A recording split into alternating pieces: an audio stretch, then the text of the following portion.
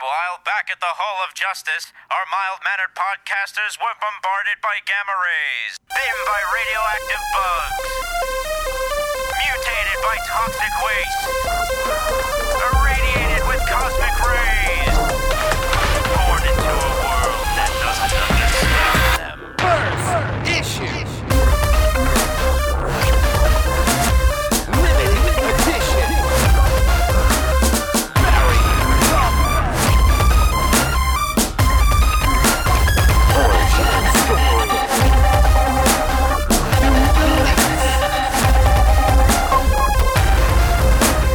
Second printing.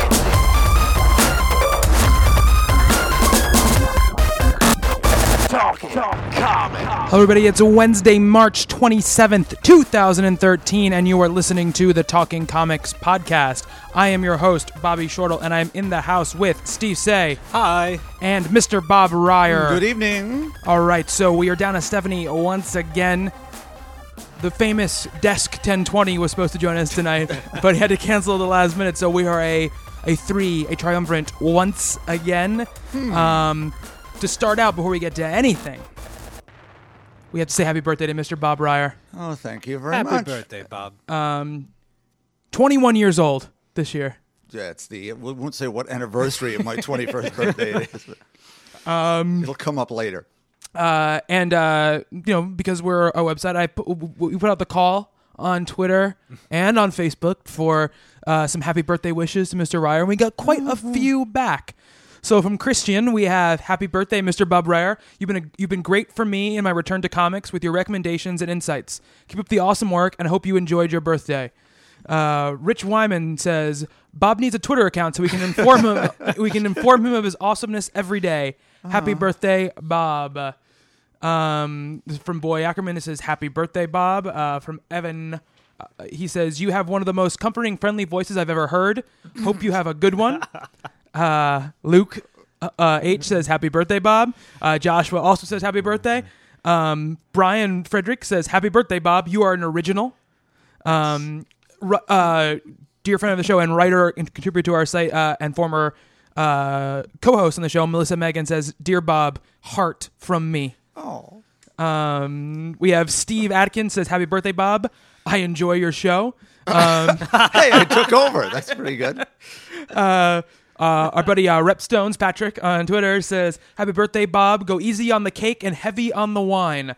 You're a TC's MVP and a true comics Yoda. Well, we've already started with cake, and the wine has been opened, so. It's true. From Harry, friend of the show, Harry Jackson says, happy birthday, Bob. Hope it is fantastic. Don't let little Audrey steal all of your cake. From Matt Rick Colwalter on Twitter, happy birthday, Bob. Friend of the show, Lauren Collins says, happy birthday, Bob. In the last year, you have brought me so much joy, comics, and yummy cheesecake.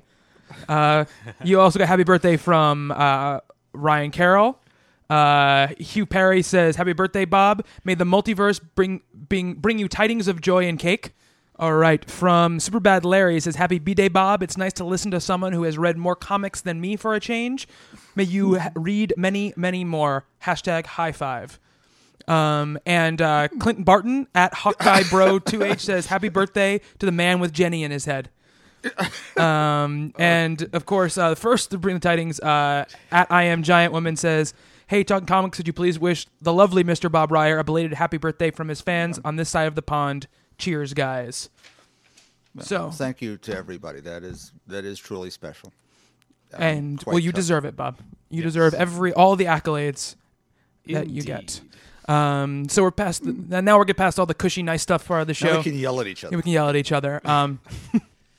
So we had a lot of news happened pretty much on Wednesday, because that's always what seems to happen. Make sure that it happens the day after we record, so that we can't talk about it till the week after. The first of the news, obviously, was two rather large departures from books over at DC. One of which, Andy Diggle leaving Action Comics, has kind of spurred on our topic of the week, which is we're going to be talking about, what would be the creative team we want to take over Superman and what direction we want the character to take. And we put the call on Twitter and Facebook and got a lot of really good responses from listeners as well about teams they would like, and also, what they would like to see from the book going forward. So we're going to get to that story later on. The other departure, obviously, is Joshua Hale Fialkov, who a lot of people know from writing iVampire, was supposed to take over Green Lantern Corps and Red Lanterns. And on Wednesday, basically an hour after the Andy Diggle announcement happened, it broke that Fialkov was leaving those Green Lantern books, and it was over creative difference. And later on, a rumor leaked out, which both Comic Book Resources and Bleeding Cool reported as confirmed from inside sources, that the reason he left was because DC had planned to kill off John Stewart, who obviously is the African-American Green Lantern. And because of that, we do want to do a show about diversity in comics. Unfortunately, Steve, Bob, and myself are three white dudes.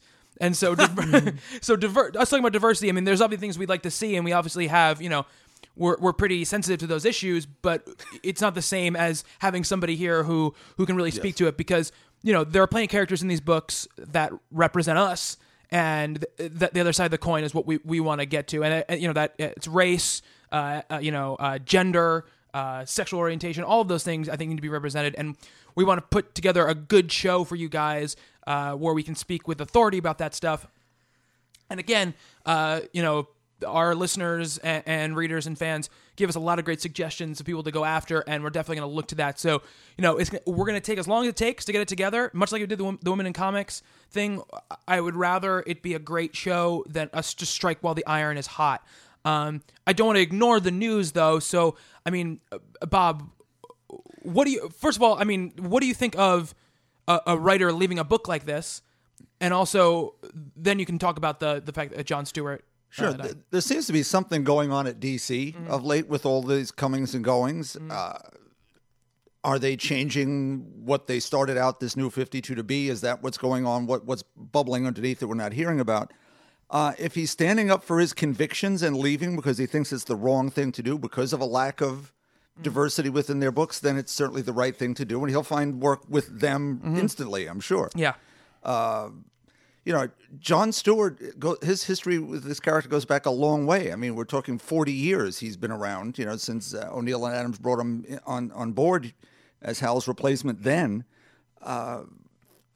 To a lot of people, he's Green Lantern from the Justice League cartoons. Yeah, for me, I didn't know there was another Green Lantern until I was an adult. Yeah. That's who I always thought as the Green Lantern was Jon Stewart. Now, the funniest thing, most poignant, was when they talked to Phil Lamar, who did the voice on the cartoons, and he said, he's a comic book guy. I understand about marketing and characters and all the rest of it, but just be our luck that Jon Stewart will be the one guy that stays dead. Yeah.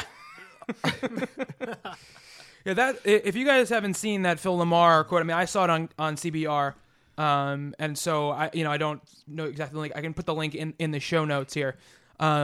Very interesting stuff that he said, and I didn't realize that he was such a big comic fan because he spoke very, very well about comic books in general. Steve, what do you think of this news? I think it would be a mistake to get rid of the character.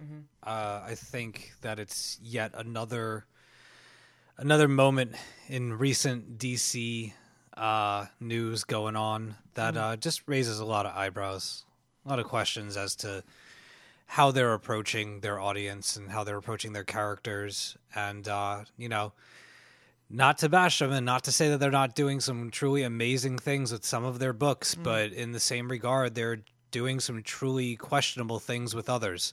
Yeah. And it's stuff that I personally, speaking only for myself, have to wonder that, I'm driving around in the car just aimlessly, thinking away while listening to music. And I heard this news and I thought about it. And I'm like, how many more stories are we going to hear about people leaving books, sub-labels of theirs dividing, and characters disappearing, especially when you've got such a small amount of diverse characters to choose from, and please don't flame me with a whole bunch of character names.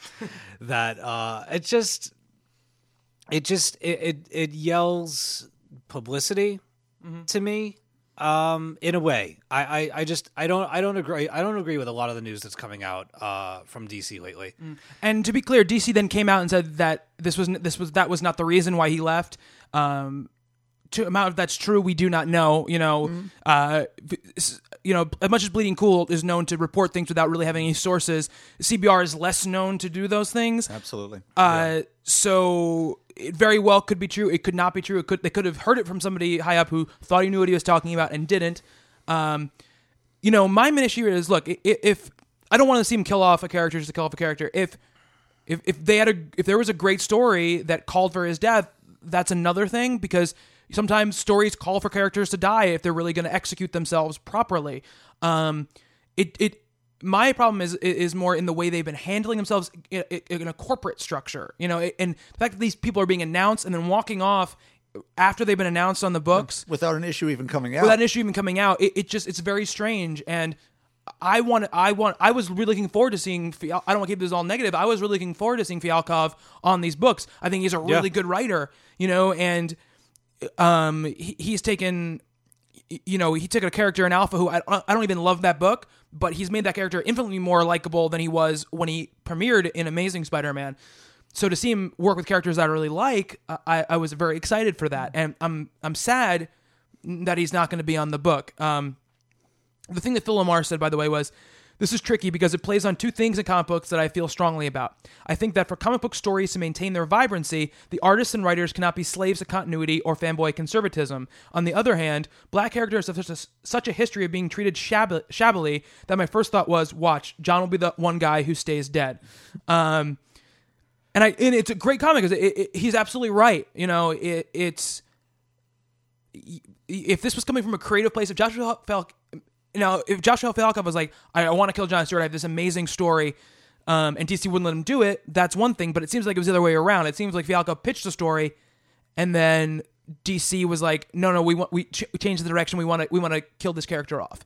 And it just seems odd, for that to happen coming from, a higher up situation. And maybe that's common in comic books. Maybe it is. And I'm sure it is. But I would assume those conversations would happen at the outset of bringing new writers on when they pitched, and that's kind of what Fialkov said. He's, the story I pitched and was writing, they abandoned at the last minute.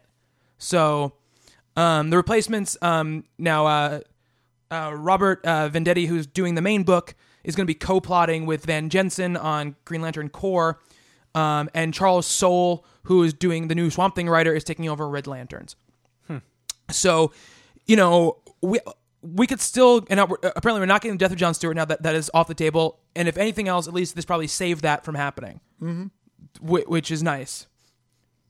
It's a shame. It's a shame that we're talking about this. Like, we should be talking about John's leaving and these new people coming in and the exciting new direction the books could take. Instead, we're talking about stuff that's nothing to do with the writing. We're talking or the art. We're talking about corporate shenanigans. Which has been a topic since the whole Gail Simone fiasco. Yeah. Whether it was Vertigo losing their editor of 25 years and so on and so forth. Someone needs to take the reins over there. Well, I mean, that's my point from earlier. I think I went off on a little bit of a tangent, but I just feel like lately, I don't hear too much or really anything from like the Image side of things where you hear stories from their company or, stuff goes on with Marvel, but it just seems like every so often I'm like, there's more news coming from the DC end of things. And I'm just like, well, here we go again. Yeah. Here's another hot button news story. And it's a shame because it promotes you can't be confident about these things that you're excited about anymore from them. Yeah, and I'm sure that stuff like this happens at Marvel probably all of the time. They're just much better at keeping it under wraps. You know what I mean? There was they had a fallout with Rucka. At the end of this Punisher run, they wanted him off that book because and stuff went down there. So. They're not. Their corporate structure is not innocent of doing things wrong with people. I mean, Bob has complained many times about decisions they have made over the years. They tend to keep it in the clubhouse more, to use a sports analogy. This is leaking all over the place. Yeah, absolutely. There's a mole there, maybe. Yeah, that's what it seems. I mean, that's an unfortunate thing. There's also a weird thing happened where the writer of Supergirl, Mike Johnson, he supposed to have 2 more issues of the book. The book came out this past week. His name was on the cover, but it's not in the credits on the inside of the book. So he's not writing these last 2 issues. And then it's the new writer is taking over anyway. So apparently he walked off the book for the last 2 issues. We don't know why. That's a good one. I think on Bleeding Cool he wrote, what if Mike Johnson walked off Supergirl and nobody noticed? And that's kind of what happened. So it's just a lot of odd things happening there creatively. And who knows? This stuff that they're doing in the scene that's giving them bad PR right now might equal good story stuff in the future. And in the end, that's all I really care about is it's just this stuff makes us talk about stuff that has nothing to do with the people working on the books. And that stuff is that gets annoying a little bit because you want to talk about the work. You don't want to talk about the machinations and stuff. A good thing that happened, though, a really cool thing, was that DC announced another digital first comic, and it's called Batman 66. And it's based on the Adam West, Burt Ward TV show universe. It's being written by Jeff Parker, does Red She-Hulk, and until 2 more issues, Dark Avengers. With covers by Mike Allred is doing the covers for them. Nice. And I can't find the artist's name right here. I'm going to have to look it up real quick. I wrote it. Jonathan Case. Jonathan Case, who is apparently an Eisner Award-winning artist. What do you think about this? I'm annoyed that it's digital only. I'm going to have to wait months and months to see the thing. Well, they collected just like they do with the Smallville and those things. They're going to collect them every month into collected volume. I'm reading a lot about this. They're using the TV villains, plus they're going to add Killer Croc and a few other things they're going to have here. You're going to get both Eartha Kitt and Julie Newmar Catwoman. He said you'll hear Adam West's voice. He's working very hard to make sure it's that, but that now you can do something that they couldn't have done on the show. We can do stunts that they couldn't have accomplished. We have a budget that's off the charts. You can do whatever they want. It's just a brilliant idea, and it should have happened a long, long time ago, you'd think. It's interesting, and the art looks great. Like the images they've released look amazing. It's nice because... And the excitement for this announcement, I think, is interesting because it's very excited. A, because of nostalgia, and B, because it seems like it's gonna be so much fun, And I think people are very excited by that. I mean, Steve, what do you think about this? I'm down for anything Batman, especially if they're going to be gearing it towards the Adam West and Burt Ward days. I grew up on that show, watching it back to back every afternoon. I mean, you're going to throw some other villains in there that might not have appeared in the show, but apply that same level of humor and camp and things like that, then absolutely. Absolutely. I'll have to read it in print. I don't know that I'll buy it digitally, but I am definitely looking forward to that. This is the first I'm hearing of it, so that's pretty cool. Yeah, it's exciting, Bobby. And you also wonder if the thaw has begun in the Cold War between Fox and Warner's about this property. Will DVDs and Blu-rays be too far behind? I wouldn't think so. They're releasing a lot of toys and stuff. A Batusi toy and stuff. So, yeah. I mean, I'm incredibly excited that Allred is doing the covers. That's going to be that's like a dream right there. Having Mike Allred do a '60s inspired Batman cover. So that is that's awesome. Another announcement. This is out of Marvel now, and it's funny because it's an announcement that it doesn't really mean anything to me, but I mean, part of it means something to me. So it was announced, I guess it was kind of leaked and then announced that Neil Gaiman is coming back to work at Marvel, and he's going to be co-scripting Age of Ultron #10 and also Guardians of the Galaxy #5. It's the first time he's done work at Marvel in I think close to 10 years. I think 1602 was the last thing that he did at the company. So it's giant news that he's coming back, and it's incredibly exciting. The reason that he's coming back is because Marvel is introducing a character named Angela into the Marvel Universe, who was a character that Gaiman co-created with Todd McFarlane in Spawn for Image. They had apparently a contentious legal battle for many, many years, but it has been settled, and kind of the the belief is that the battle was much more actually over Miracle Man than it was over Angela. And Todd McFarlane spoke about this. Well, actually, we had some reaction to it, by listeners. And Leonardo Nieves says, I agree with a lot of Eric Larson's response on the image boards. Marvel's forgetting a couple things. First, it's not 1993. And second, nobody gives a crap about Angela if she's not being drawn by Todd McFarlane and she's not hunting spawns. Remember when Marvel bought Marvel Man and everybody went ape shit for his triumphant return? Neither do I. To nobody's surprise, when you take away everything about a character that made them fresh, cool, and exciting, they're no longer fresh, cool, and exciting. He says maybe they should arrange to have the Wildcats drop by too, not drawn by Jim Lee, and published in a year other than 1992. And he was wondering, how does Neil or Marvel come out of this looking good? How do they spin this as a genuinely good creative idea and not have it look as though they're just trying to kind of stick it to Todd McFarlane? And on the Facebook post, Christian, who is a frequent commenter, says Angela was both the creation of Gaiman and McFarlane. They both own the rights to the character and privately settled the matter after a federal court said they both had equal rights to the character. And to that thing, Todd McFarlane spoke today about the thing, and he says to Newsarama, and he says, Neil Gaiman and I had a resolution in our legal dispute, and as part of that, he ended up with the rights of Angela. Whatever Neil chooses to do with something that he owns is at his complete and utter discretion. And he went on to say, good stories that entertain are something that we should all applaud on any level. Whether we're doing it directly at Image Comics or at our competition, it helps keep our industry that we love alive. I will sit back and be as interested as anyone else. Very mature. Very, very mature. I mean, he's got to be like 50 now, right? So Well, it doesn't mean he needs to be mature. it's true. Maybe he'll reprint issue number 9 now, which he hasn't now for years, because really? that's where the character was created. Oh, really? Wow. It's been in limbo for years. Wow, that's crazy. One of the other characters, or some of the other characters they co-created, Neil won the lawsuit, I think it was 3 years ago. And they split that one 50-50. It's Dark Ages Spawn or one of the other ones. And Neil was donating all that money to charity. All right. Well, So you figured, well, that wasn't the issue anyway. Yeah. It was who owned the thing. I'm only vaguely familiar with Angela. Yeah. If he owns it, he can use it where it wants. Marvel Man, which is the real name of the character, has a really bizarre history. It's Captain Marvel. It's Shazam. Captain Marvel was being published in England.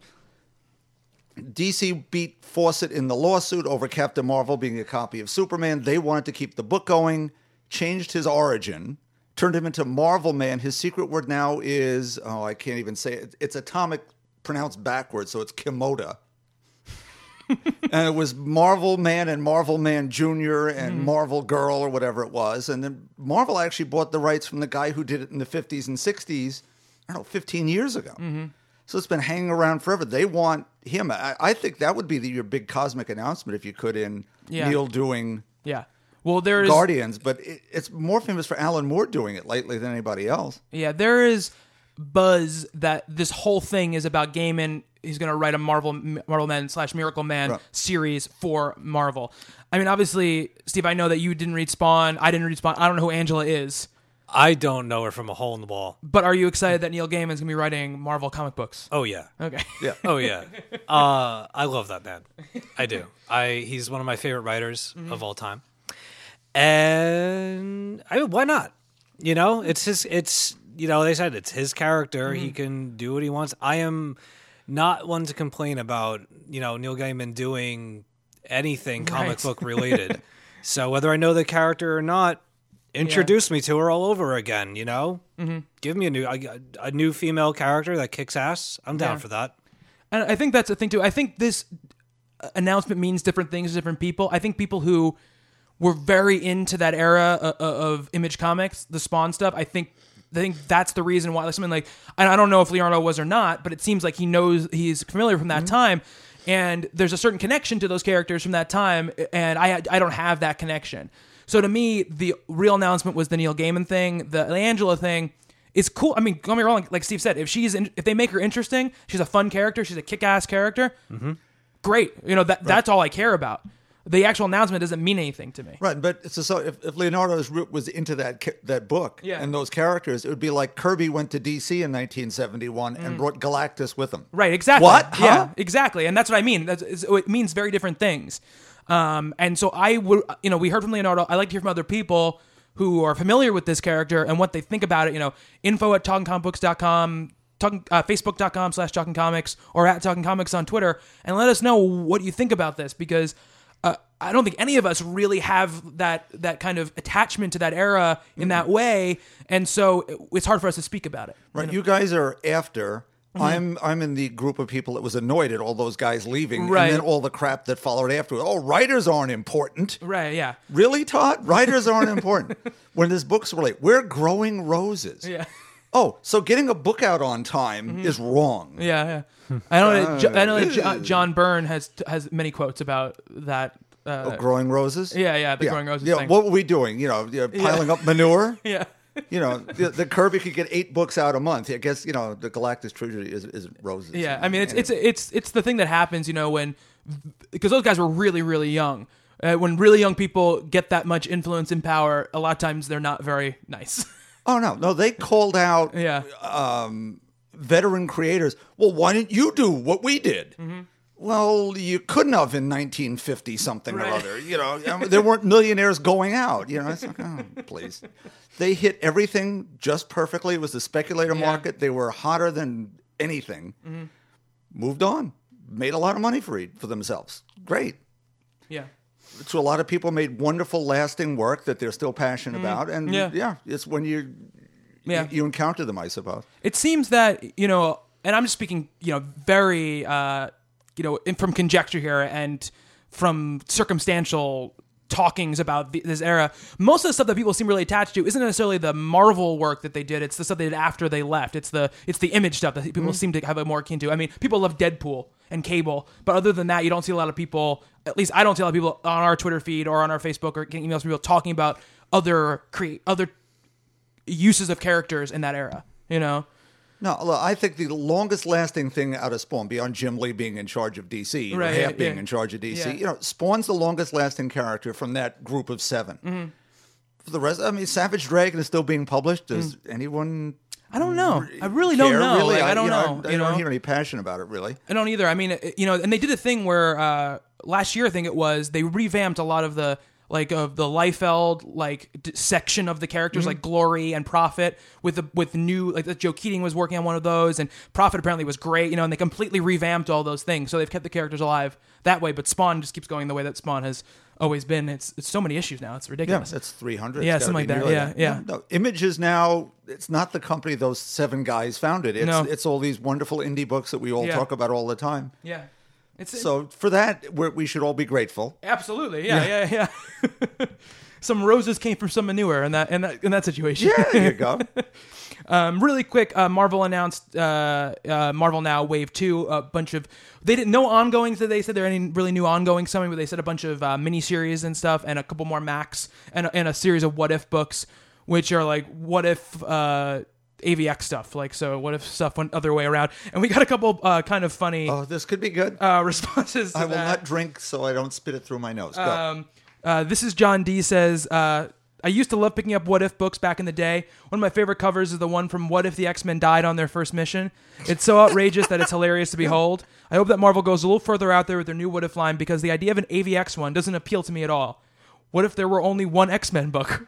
I like his tone already. One of our writers, Travis, responded to him and said, I'm a huge fan of What Ifs. I have a number of them in my collection, and I'm always looking for more. But I feel like they could have done more. I mean, it might work if it's the X-Men that win and they change it so the Avengers are the villains, but I'd rather them come back with some crazy what ifs, like what if Spider-Man and Doc Ock switch places? Wait. And Ryan Carroll said, I love what ifs, but I'm getting a little tired of what ifs that are just, what if this event occurred differently? I think there should be more, what if Iron Man and Doctor Doom switch places? Sure. Yeah. I'm for that. Absolutely. I think my favorite, though, was back when it was Assistant Editors Month and they did weird stuff. So it was, what if Aunt May were the Herald of Galactus? Right. I want to see more of those. That would be great. I would definitely sign up for stuff like that. Yeah. So, really quick also, Robert Redford is apparently in talks to join Captain America 2 as a high-ranking S.H.I.E.L.D. agent. So that's pretty cool. And in bad news for, apparently from all the comments we got on it, the artist on Shadow Man is leaving to go join Suicide Squad with Les Cott. And we got a lot of comments. People were very, very passionate about this, and feeling like he's kind of jumping ship from a great book to kind of. I think one of the quotes was, draw DC book number 17 or something like whatever it was. That'd be a random DC book. Yeah, All but right. I mean, it's interesting. A lot of artist changes on all sides of the coin. So. And Marvel also, not Marvel, Valiant also announced they were bringing back the world's worst superhero team, and it's Quantum and Woody, which apparently people are very excited about. Again, I am very much committed now to reading a bunch of this Valiant stuff because people are very, very passionate about it, and I want to know. I know Steve has read a little bit of it, and I want to figure out what all the jazz is about. I read a little bit of X-O Manowar over the weekend, and I enjoyed what I read, so I want to keep going with that. Who are Quantum and Woody? Help me out here. I don't really know. But they're the world's worst superhero team, so that's a start. They're from the from the original Valiant universe, like all the other characters they've been revamping here. I'm going to try to look it up over the break, and I will... So when you said world's worst superhero team, I was wondering, how did they get the rights to the Thunderbolts? I'm sorry. That was just too snarky even for me. It's too soon, Bob. Too soon. Okay. The book's not even dead yet. Too soon. So that's a lot of the news. There's a ton of stuff happening. Again, we're going to talk about the Andy Diggle, Tony Daniel thing about Action Comics when we get back from the break. But let's go into our book of the week. I think we might be at a record. We're 27 minutes before we got to our book of the week. Wow. But it's that banter that everyone loves. This was hard news we were talking about, Bob. This wasn't just like, hey, what did you do this weekend? We'll do that later. Yeah, I went to a mental asylum. Bob, what do you got for us? A whole bunch, but I'm going to do them as quickly as possible. One of the things I threw up on our presents for the week, it's an archive edition of Wonder Woman. It's the late 50s stuff. And in reading through it, I'm loving looking at the Andrew and Esposito art, which was really quirky. It wasn't exactly Harry Peter, but really neat. And I saw these as a 5, 6, 7-year-old kid. This is the Wonder Woman of the 60s who would be in the cartoons in the Justice League. And the stories end up being really kind of bad. Instead of Dr. Marston's, fiercely independent Wonder Woman trying to spread love and joy, here she spends most of her time running away from Steve Trevor, who's trying to get her to get married. So it's great that I have it. I will not buy a second volume, but it's fun to have some old Wonder Woman. That's a shame. You were really looking forward to that. Yeah, and I love looking at this. Giant octopus. We've got Tyrannosaurus Wonder Girl. Tyrannosaurus Wonder Girl. Yeah, all sorts of good stuff, but not nearly enough. But thankfully, I got a really great discount. On not a mixed bag thing, Captain America #5. Poop. What I've been loving about this series so far, Rick Remender has really handled the Depression era Steve Rogers growing up. His father's a problem. His mother's sick. This book has none of that. It's 22 pages of fighting in Dimension Z and mutants and, Hobo Cap and... I still love that. Well, it's the truth. And we've got Arnim Zola and TV sets in our chest and... bleh. I may go one more. You say that every month. Okay, but I want to see the end of this story, and then at least I'll feel better. Then I've given it a fair shot. If I give it 6 issues, I'm done. It was a great week in Avengers. I don't know if anybody here... Yeah, I read both of them. Yeah, I read it. Oh, wait. I don't know. No, I read New Avengers. Okay, then I won't say no, anything about I did read both. Avengers with our friend from the New Universe, Starbrand. Though this time he's not Kenneth Connolly, he's Ken O'Connor, I guess. Yeah. I did not read Avengers. So I won't say anything real about that. New Avengers was amazing. Yeah. We have the alternate Earth Galactus and Terrax and the heroes doing heroic things. I need to read that again. I was very befuddled when I put that down. What a nice word. Yes. It's getting a little bit to the point where if I don't go back and read the other issues, that the story itself is just so big that I feel myself getting lost in it. Well, we're in one of those Earths that's colliding with ours that the Black Swan has told us about. And they show up over there and, from the cover, there he is. Big old planet eater himself. It's an awesome cover. Yeah. I'm sad about Jeff Parker's Dark Avengers. We're coming down the end here. We've got a couple of big explosion-y type things that I don't want to say anything about and ruin it. People are still picking this up. That's one of those books that I'm going to, once it's over, I'm going to go back and read en masse. Because I was picking it up, but again, like we talk about this all the time, so many books, it's just, it's sometimes you got to... It was one of the things where I didn't pick it up a couple of weeks, and I was like, I'll just get it next week and pick up the, and then I just forgot, or I didn't have the money still, and, so I just never... Yeah, some real neat surprises that I now won't say anything about. Okay. You should have fun. And even the TV Avengers was good this week. Steve and Mrs. Peel? Yeah. X Factor 253, you guys are... I'm one issue behind. One issue behind. Yeah. The only one I haven't read is the new one. Yeah. Okay. So You'll enjoy this a lot. It's a lot more about Ron's son, Tyr, and of course you have Hell Lords involved and the H-E-double-L Hell on Earth as opposed to that miserable Superman one. But it's all human. These characters that Peter David's setting out here month after month just get better and better. More and more things happen, and you'll see as you go on. Yeah. Just so much fun. Now, the real actual book of the week, after all that big setup, Captain Marvel number 11. Of course, Kelly Sue DeConnick. This time, Chris Sabella helping out on the script. Felipe Andrade still, and a wonderful Joe Quinones cover, which we talked about. And Quinones. Sounds like something. Quinones. Yes. I would be remiss in not mentioning Jordi Belair's colors, which really sell the emotional content of this book. We pick up, without seeing the aftermath of the cliffhanger, we don't have to see splat. But we pick up with Carol in the hospital that she's not in good shape, and her friend Tracy Burke telling her to get back in the bed, and you're Earth's mightiest dumbass. What are you doing? So it's the usual mix of humor and whatever. We find out what the consequences could be if she ignores her doctor's orders, and they're pretty horrendous. We find out a little more about Deathbird, but not much. She has a handler who we don't know who that is yet, and taking the battle literally home to Carol. There's some really creepy sort of, I don't want to say Silence of the Lambs, but stalker horror movie kind of thing as you get to the last couple of pages, which are really, really chilling. If folks haven't been picking this up after all I've said after all these months, well, it's too late. You're going to have to hear it again. The arc here started in issue 9. You go right from there, read these through. If that doesn't hook you on this series, more power to you, our salute, but Captain Marvel 11 for me is a goodie. Yeah, we got a response actually from Ethan, who we talked a lot about his email last week, about the art in Captain Marvel versus the art in JLA, and I'll read it in a second. But I had to say, like, this issue, which I loved, and also really enjoyed the art in, does highlight for me again, like the issue that a little bit of issue I had with is that I have adjusted to this art, and now next month it's going to be gone. You know what I mean? And we're going to have a different artist. And so I'm going to have to readjust. And I think you said, Dexter's always supposed to come back, which will be nice. And I love his art. But, I like the feeling. One of the reasons I love that Capullo was in almost every issue of Batman is you get in this rhythm, and you get into this, you learn his visual cues, and you learn, like, okay, this means this, and this is a callback to this. And there's never a mystery about it because it's this uniform look. And I know that's not possible sometimes.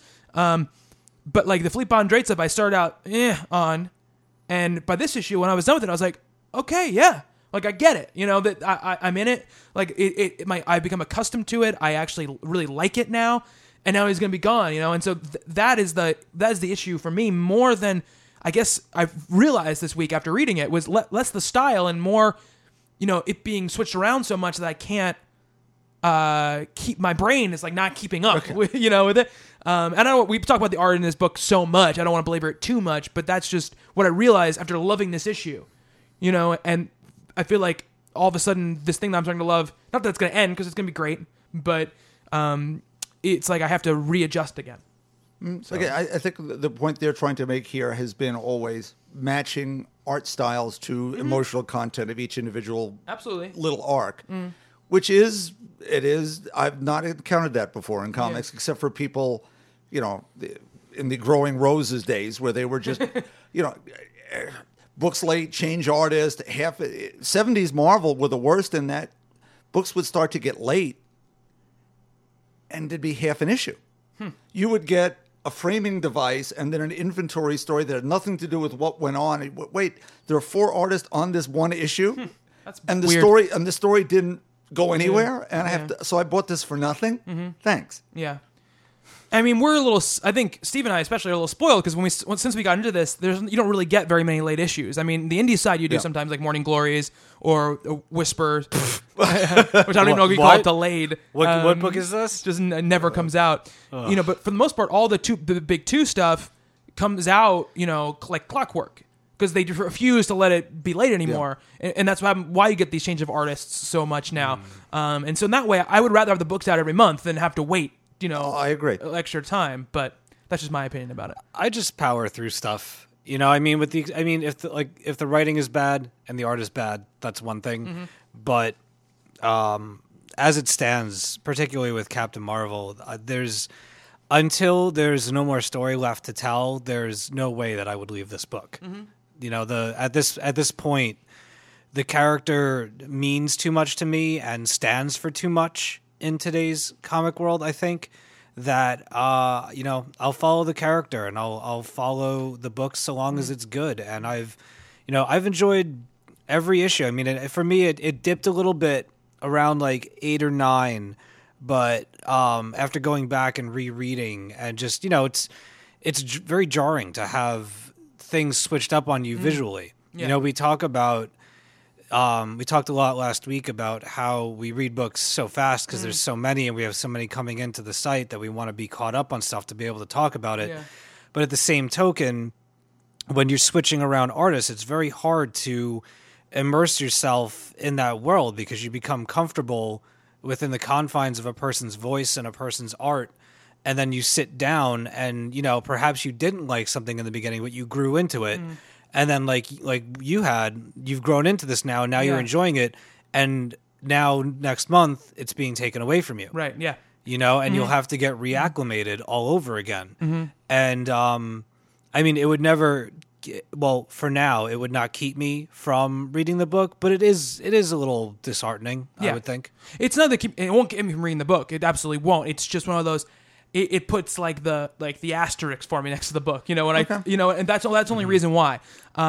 Ethan, who wrote this nice email to us and wrote a comment just today actually about what we had said, and he said, "Hi guys, first I want to thank you for not only reading my email on the podcast, but for having such a lively discussion around it. Steve, I just want to say that I definitely did not intend to imply that there should only be a certain art in certain comics.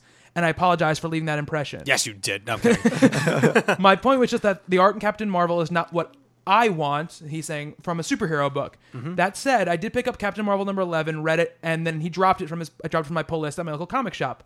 On the one hand, I was tempted to see if I would like later issues more. On the other hand, that would mean not buying other comics that I know I would like better, which is something we talk about all the time. Let me be clear, however, that I'm glad that Captain Marvel is there, and I hope it continues on. There are a lot of people who absolutely love the book and the direction it's taken, and it should be there for them. It's just not for me. This is also, he says, just to follow on that, I think it's interesting that both Steve and Neil Stewart, who was our guest last week on the show, were quite vocal in their dislike for the unified DC style, and I think we're all kind of part of that. Whereas for me, this is one of the reasons why I love DC Comics. I love that style of art, and I love the fact that if I pick up Green Lantern or Justice League comic, Hal Jordan will pretty much look the same at the same time. My pull list for Marvel is very short, down to 2 comics now, in large part because recently half the time when I pick up a Marvel book, I don't like the art. Ultimately, though, as we pointed out in the podcast, whether someone likes or dislikes art is a very personal thing. I'm glad that the 2 major publishers have very different approaches because it gives room for different people to buy major comics that they love. I know that if DC took more of a Marvel route, I would pare down my pull list considerably. And then he also, I'll read his whole comment because it was very well thought out. He said, "Second, I love your segment on violence and sex in comics. There is definitely a tendency to focus more on sex than violence as being objectionable, but I think that is something that has always existed in American society. Furthermore, it's not just comics, but almost all media. For those who remember, back in the early 90s, there was a controversy over NYPD Blue on TV because it showed 2 naked people in the shower." And he said, third, in the segment on piracy, you mentioned places where people could legitimately purchase comics for less money, thus avoiding piracy. And I would just like to add one more. I have had great luck finding recent books, 2 to 3 years old, relatively cheap at comic book conventions. There's a lot of smaller conventions all over the country. They're not as well known as Comic-Con or WonderCon, but often they are great for people who love comics. Thanks and regards, Ethan.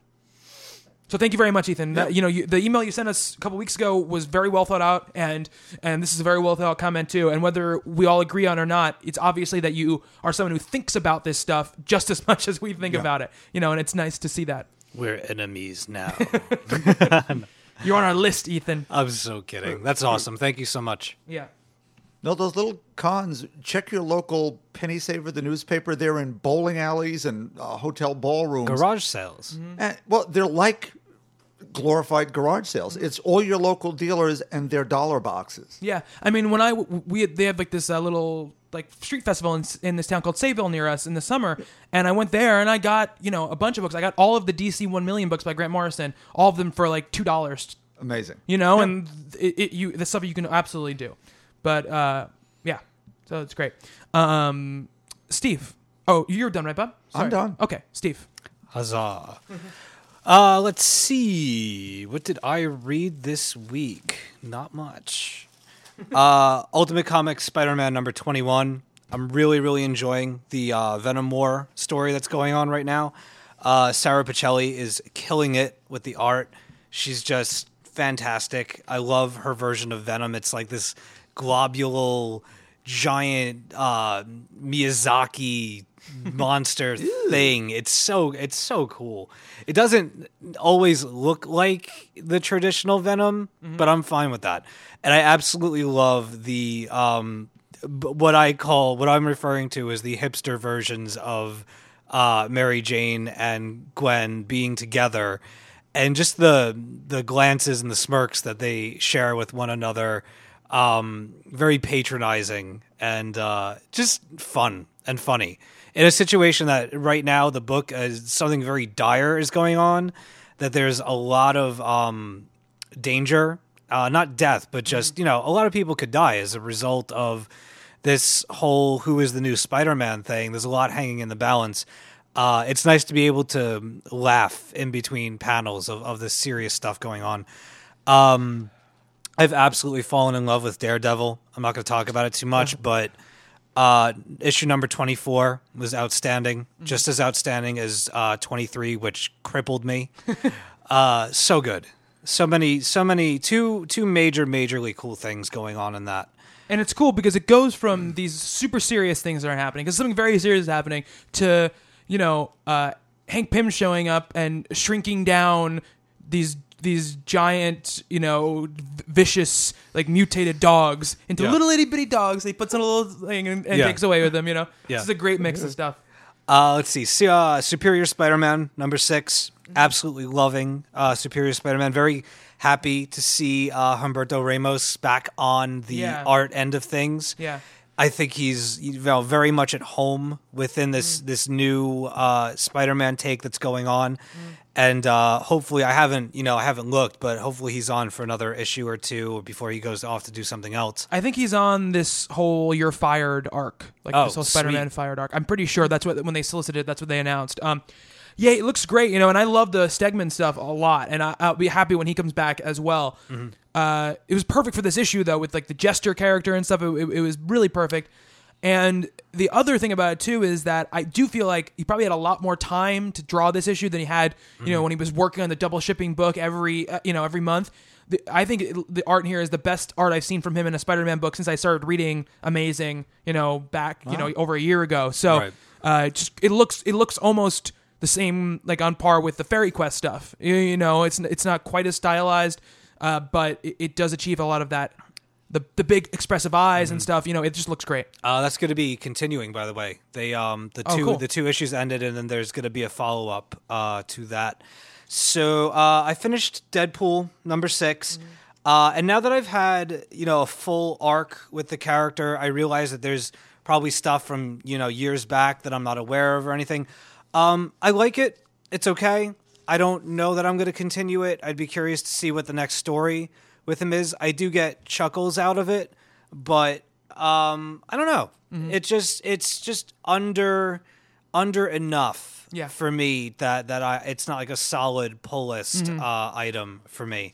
Nova was good. Nova was awesome. Yeah, the scene with Rocket Raccoon is where Rocket Raccoon basically almost kills the kid for calling him a raccoon. What did you call me? Yeah. And yeah, it was awesome. I'm really enjoying it. And we had a listener on Twitter write that he thinks that Bob Hoskins should voice Rocket Raccoon in the movie. I think that's great. I'm going to find your name, sir, and I'm going to give you credit once I find the... Well, Mr. Hoskins has retired from acting. It didn't say he retired from voiceovers. Exactly. So my girlfriend came to visit for a couple days. Everybody got to meet her. It was very nice. She was lovely. Thank you. I think so too. So she's really gotten into comics since her and I have been together, and I handed her the first trade of Morning Glories. So she read all of Morning Glories within like a morning. Nice. And she reads very fast, and it was quite cool because every couple of pages she was asking me questions and asking me what was going on.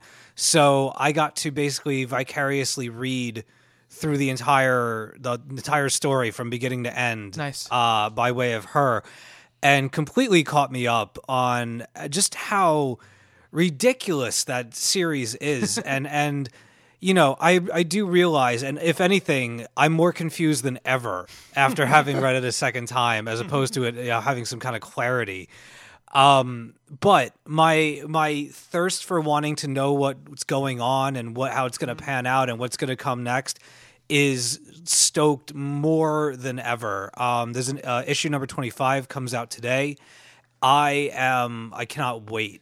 I cannot wait to see what's going on. There's a lot of things, a lot of questions I hope and think are about to be answered. And I have some theories. And it made for a really great conversation between us. We got to talk about it pretty much the whole weekend and toss things back and forth. And it was almost like watching Lost when people were, around the water cooler or whatever, and just, throwing out theories as to what could be going on, what's happening, who's this person, why do they look different here? Just a really, really great conversational book. Did you find the name? Yes, I did. Okay. It's at Dr. Flux 3H on Twitter. Bradley Tim was the one who suggested Bob Hoskins. Oh, nice. So good on you. Good job. But my favorite book of the week, absolutely without a doubt, was Saga number 11. Nice. My God, I love this book. I'm not going to talk about it too much because it's a very, if you are not caught up, like I know that the two people sitting in front of me are not, I will not spoil anything for you. I will just simply say that for every sad, you get a happy.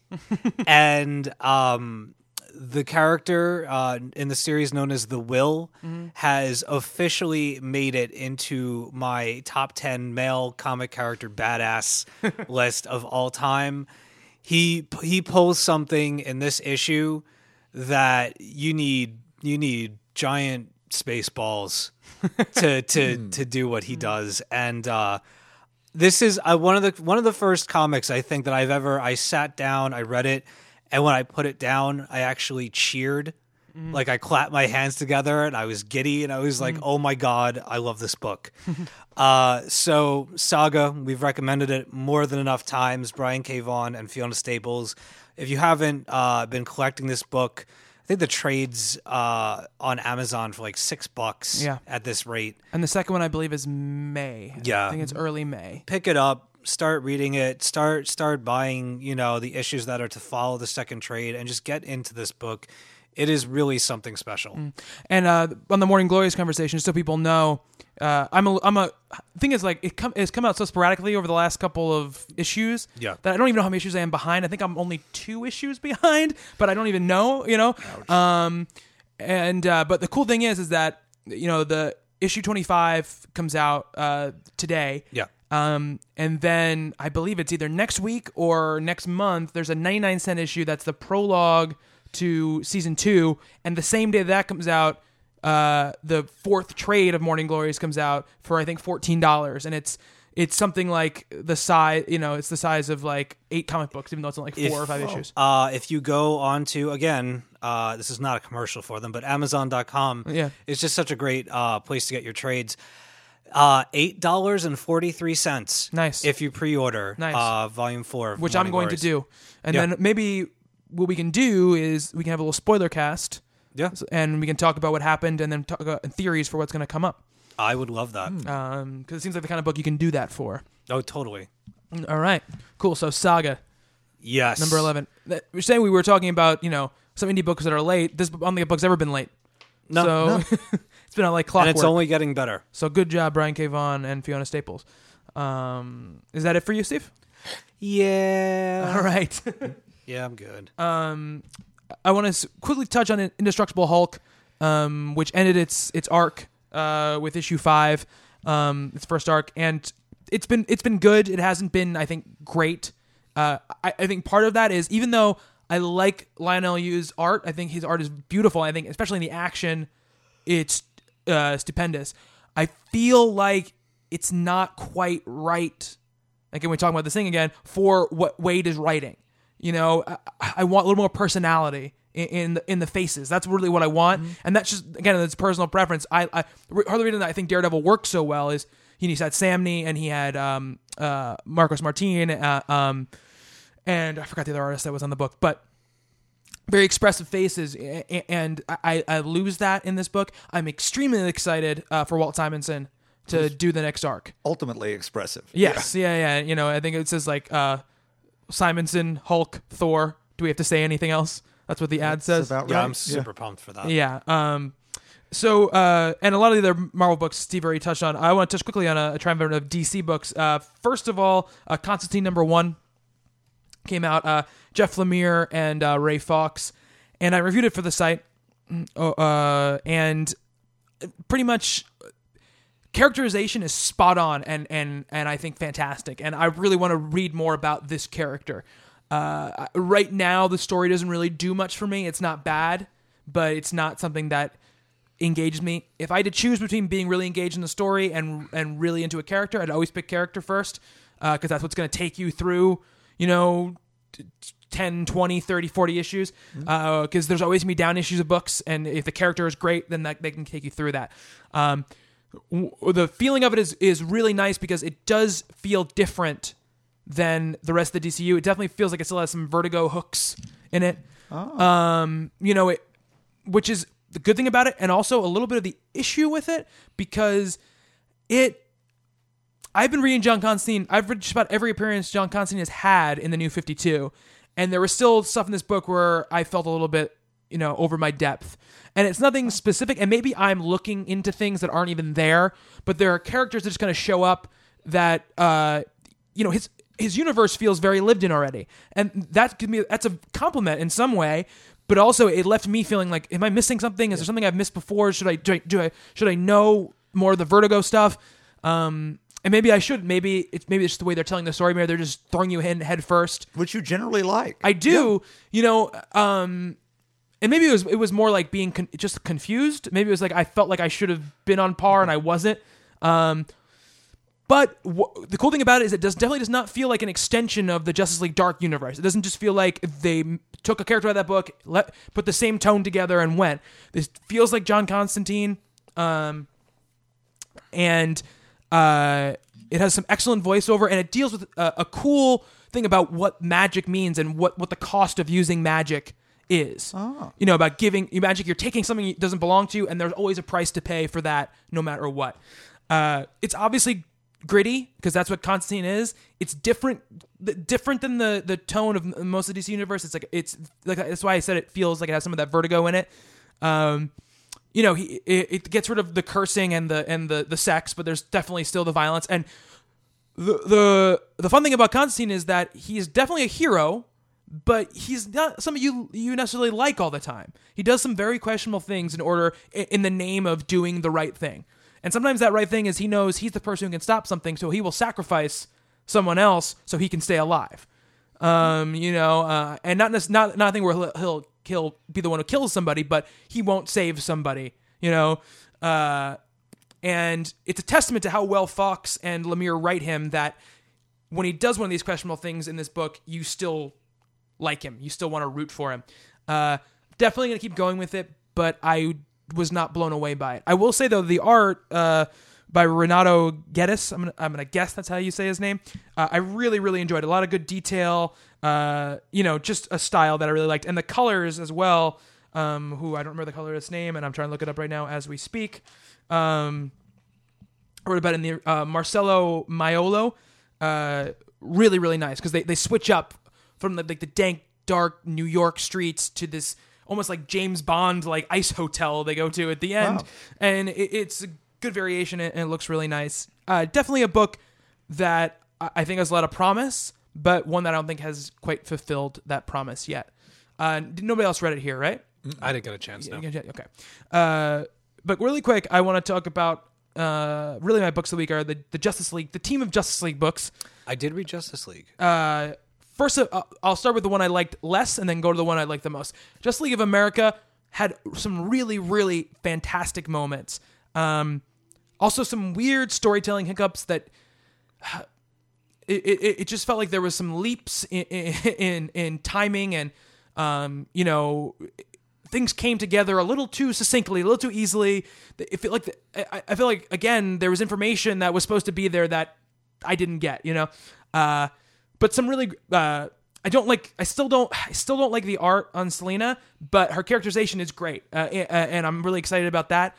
I like them all together as a team, and there's a hilarious moment with Hawkman and Vibe. That's some great visual comedy that I think everybody will enjoy. Definitely a little bit of a mixed bag, but did not turn me off to what I was reading. And the backup by Matt Kint about Martian Manhunter was a lot of fun. But my real book of the week is actually Justice League number 18. And the reason for that is because all it really is Batman, Superman, Wonder Woman going, look, we all have cities to protect. We have things that take us away from the league all the time. We can't always be vigilant.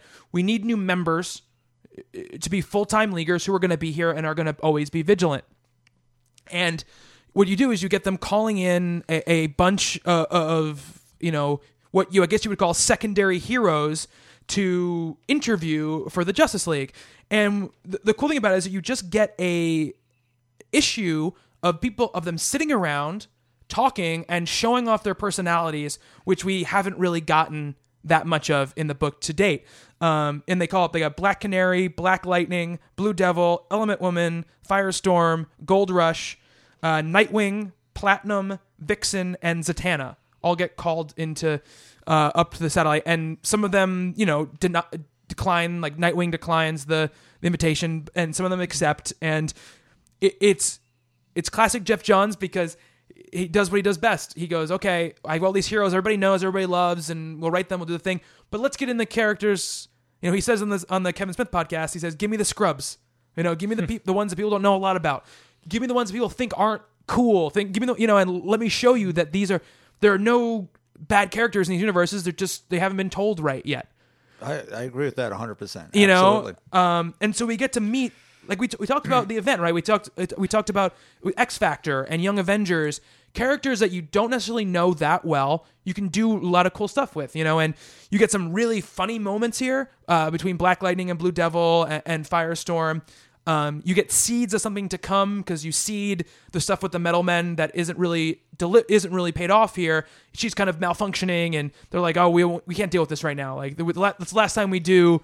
I can't remember the doctor's name. The Will Magnus. Yeah, the favor. I am a little concerned. The Metal Men were and always have been a very light construct.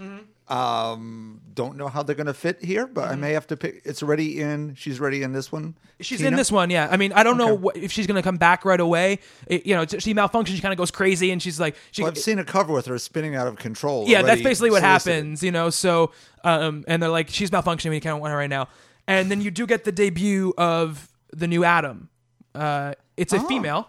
And it's a great moment. It's a fun, light moment, and it left me smiling after the book. I mean, Steve, what did you think? I really liked it. I really, really did. I've been, I just recently jumped back onto Justice League, and because of the Throne of Atlantis arc that was going on with Aquaman, and really am enjoying the book now again. And I really did enjoy this issue. I love the idea, absolutely love the idea of having a whole bunch of characters that I know nothing about in a room just kind of like snarking away. Yeah. The majority of them anyway. Yeah. It was funny. Yeah, it was It funny. was really funny. It has, you know, it had a lot of good like personality moments and clues into these characters.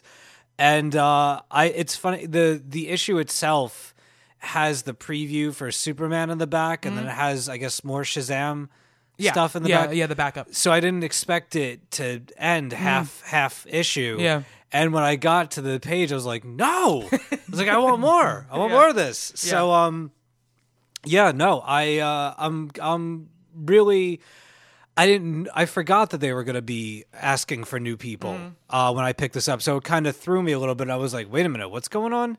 But you could totally, it's actually quite a good jumping on point. It is, for anyone that hasn't been reading the book. I would call this a jumping on issue. Definitely. Yeah, it totally is. And it's a good jumping on issue because it definitely starts to unite the universe more, and it feels like that's what Johns is trying to do. I also, I've been loving the art, the Ivan Rice art has been great, but I don't know, Jesus Saiz, I'm going to say, that's how you say his name, Saiz. I really liked it. It was lighter in tone. It was, you could feel the personality in it, and I really, really liked it, while still being very detailed, very realistic, but just had a whimsy to it that I really, really liked. I was really surprised. I was concerned because the Throne of Atlantis was so good. It was exactly what I was waiting for. And I was worried with Aquaman no longer in the picture that it was going to go back to kind of the mediocre book that it had been before, or what I felt was a mediocre book. And it didn't. It if anything, this is more what I want to see more of. Okay. I remember, when I read back when I read Tower of Babel, the Mark Waid JLA story, when Justice League Doom was coming out, there was a lot of that. A lot of them just sitting around talking in the Watchtower, and I really liked that. And it's here, and if we get more issues like this, I'll be very, very happy. Well, that was one of the things that was always a highlight of this book as far back as the 60s. They used to meet in a cave, and sit around the table and chat. The Atom had a little tiny chair that would float above the table, which was always fun. But this sounds like it's a palate cleanser, maybe, before we get to the next big event. Yeah, probably. And obviously we're heading towards a big event. We're heading towards Trinity War, their really first big event, title, universe-wide event since they relaunched the DCU. But they're setting up the team. They're setting up this Justice League. They're setting up JLA, and they're setting up the League of Villains that they're doing as well, which also seems interesting, which is something in the JLA they do a little bit of. And that stuff is cool. That they bring Scarecrow into the mix, and it does seem like it's going to be Johns is really trying to unite the universe and do something interesting. So, good jumping on point. Absolutely, Steve. That's a very, very good point. Thank you. Yeah. And I hope this is a way I hope the book keeps going from here on in. But that's it for my book of the week. We're going to take a little break, and then we're going to come back and say what we want to see from Superman Action Comics.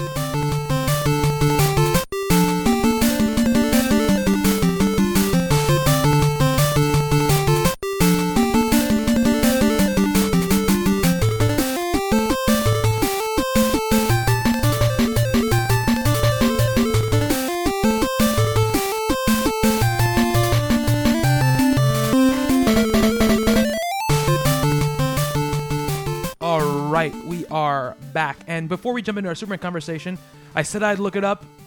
Quantum and Woody, the world's worst superhero team. The world's worst superhero team, originally created by writer Christopher Priest and artist M.D. Bright. Quantum and Woody served as both a spoof of the black guy, white guy buddy cop genre of the 80s, specifically Lethal Weapon, and of a superhero comics in general. Starring best friends and adopted brothers Eric and Woody Henderson, the series was a huge critical success for Valiant when the publisher was at the very height of its popularity in the 90s. There you go. Why is there a goat in it? I don't know. This is James Osmus. Yeah. The cover is wonderful. Yeah. It's big smiles, really bright, and the one guy has like a metal fist. Oh, they have metal like bracelets on, and they're hitting them together, and the guy is saying clang. Nice. on the cover. It looks really cool. And Osmus, who's taking it over, or is starting it back up. He said, in all of comics, there's no other book that mixed style and substance quite like Quantum and Woody. I was willing to literally kill someone for the chance to write the relaunch for the new Valiant universe. And he said, I might have. Those first days after I got the call are a blur, but Kwame and Woody isn't just a superhero book. It's action comedy, it's family drama, it's boy meets goat tale that tugs at the heartstrings. So that is a very good pitch for the book. Sounds like I should be buying that one. Yeah, I'm definitely going to check it out. Like I said, I think I kind of missed the boat on the Valiant stuff, and I'd like to, at least check it out and see what I have been missing. But let's dive back into our topic here. So we teased at the beginning of the show, Andy Diggle, who was supposed to take over for Grant Morrison with issue 19 of Action Comics. On this past Wednesday, it leaked that he was leaving the book, and he in fact did. He said, sadly, I've decided to walk away from Action Comics for professional reasons. It was the toughest decision I've ever had to make, especially with Superman's 75th anniversary and Man of Steel on the horizon, but it was the right decision. No regrets, onwards. And he said, sincere thanks to Matt Idelson for inviting me to follow Grant Morrison on Action Comics. I hope we still get to work together someday. So very, very classy, obviously. And so it was said that artist Tony S. Daniel, would be taking over to the end of the arc. And it was left with the question at first whether he'd continue. But he cleared that up this week, saying, yes, many have heard Andy Diggle left Action Comics after the first issue. I can only say I feel bad that he made that decision. I think it was the wrong one, but that was a choice. It was his choice to make. For the remainder of the arc, I'll be working off his plots to finish off his first arc. So essentially, I become scripter in the credits with Andy as plotter. As for myself, I end my short run after I complete his first arc, which ends with issue 21. This was pre-planned since last fall, as there is another project I'll be taking on and assisting with a massive project with DC. I still think people will like this arc, and I'm staying as true as I can to Andy's plans for his story. In the end, I hope he'll find it somewhat recognizable as something he took part in. Classy as well. So both very classy. Yeah. So I was excited to jump onto the Andy Diggle stuff. I liked the preview images I had seen, and I was excited for this. And now I'm still going to pick it up and see what it's like. But, it kind of adds to this thing we've been talking about for months now about the problem that DC has had with Superman. Obviously, we've got the Scott Snyder, Jim Lee book coming up that we're all excited for, and I think we all think is going to be great. And we have this Adventure Superman book, which outside the Orson Scott Card stuff has seemed like it's going to be a cool little endeavor for them. But Action is the flagship Superman title, and I mean, for my opinion, I have read every creator who's worked on the Superman book, the titled Superman book, and found at best it to be mediocre, and at the worst to just be very bad, and for Carol Lake Superman, that should not be where he's at in their universe. And so I am coming from the place of having read this stuff. I read probably the first 6 or 7 issues of the Grant Morrison run. And my problem with Grant Morrison's run was not that the character, I felt like he was just doing service to the character as far as the spirit of the character. It was just, for the beginning arc of the New 52, when I didn't know anything about this stuff, it just was too Grant Morrison. It just went up in too many crazy places, and it's something I want to revisit, but I think for trying to bring the character back up was not the right place to be for that. So, I mean, that's kind of my background with it. I know, Steve, you've barely read any Superman stuff. Yeah, I've read all of maybe 4 or 5 Superman comics, with the exception of Superman Family Adventures. Right. I mean, obviously I know who the character is because he's Superman, but I'm not familiar with his villains. I'm not familiar with his friends. I'm familiar with his power sets and stuff like that. And I did read, I guess, up to issue 5 of the Grant Morrison. That's right, yeah. Stuff. And I was really enjoying it. There was one, Kryptonia or whatever? Mm-hmm. Yeah. That particular issue I loved. Yeah. I loved. I think it was issue number 5. Mm-hmm. It was just spectacular. And I was so jazzed because it finally hit on an issue that I was like, oh man, this is awesome. And the very next issue, I got dumped upon with characters. The Legion of Superheroes. Yeah. Oh. No idea who they were. Mm-hmm. My whole problem with the Action is that I didn't feel welcome in Yeah. that universe. I felt like that was being written, and that was a universe for people that have been following Superman for a long time. And unlike the Green Lantern stuff, where that was kind of picking up where they left off, I was able to catch a rhythm with that and enjoy that because of the character work, that it was so good, and the arc was so engaging. Personalities were so strong that I wanted to learn. With this, I felt put off and didn't care whether I knew who they were or not. And like I said, I'm definitely going to go back and check it out. Like I've said, like there's not a bigger fan of Grant Morrison right now than me, and I want to check it out. But it definitely lost me, and so the Diggle thing was exciting because it was a fresh start, and the stuff I've read of Andy Diggle's before, I've enjoyed. So I was looking forward to it, and I like Tony Daniel as a artist, not as a writer. So I was also happy about that. And now it's this. Now, I mean, that's what we are right now. But let's take a little backtrack here. Bob, you've had a long history with the character. Sure. My introduction to superheroes is George Reeves playing Superman, which I saw in the late 50s. For those people who were celebrating my birthday before, we can now start doing the math. Truth, justice, and the American way and all that sort of stuff. But Superman stood for something beyond that. It was for the little guy, always fighting to stop corrupt politicians and bad men of all stripes and ilk. And going back to Siegel and Schuster's, when you read the old things, it was wife beaters and bad husbands and tenement slumlords and all sorts of things. It wasn't the uber powerful, I can move planets around thing. And some of that's gotten lost over the years. I really think at this point, having gone through, I've been away from Superman really since the death of, which had a lot of resonance. You know, when Dan Jurgens unleashed Doomsday on him and whatever, we were in the middle of that whole speculator era, and it turned into something else. His return sort of meant nothing with 4 different Supermen, and he came back as Richard Lewis and all the rest of it. And Lois slept with them all. Yeah, kind of. You got that vibe one way or the other. Though what she did with Steel, Lord knows, with that armor on and that big hammer.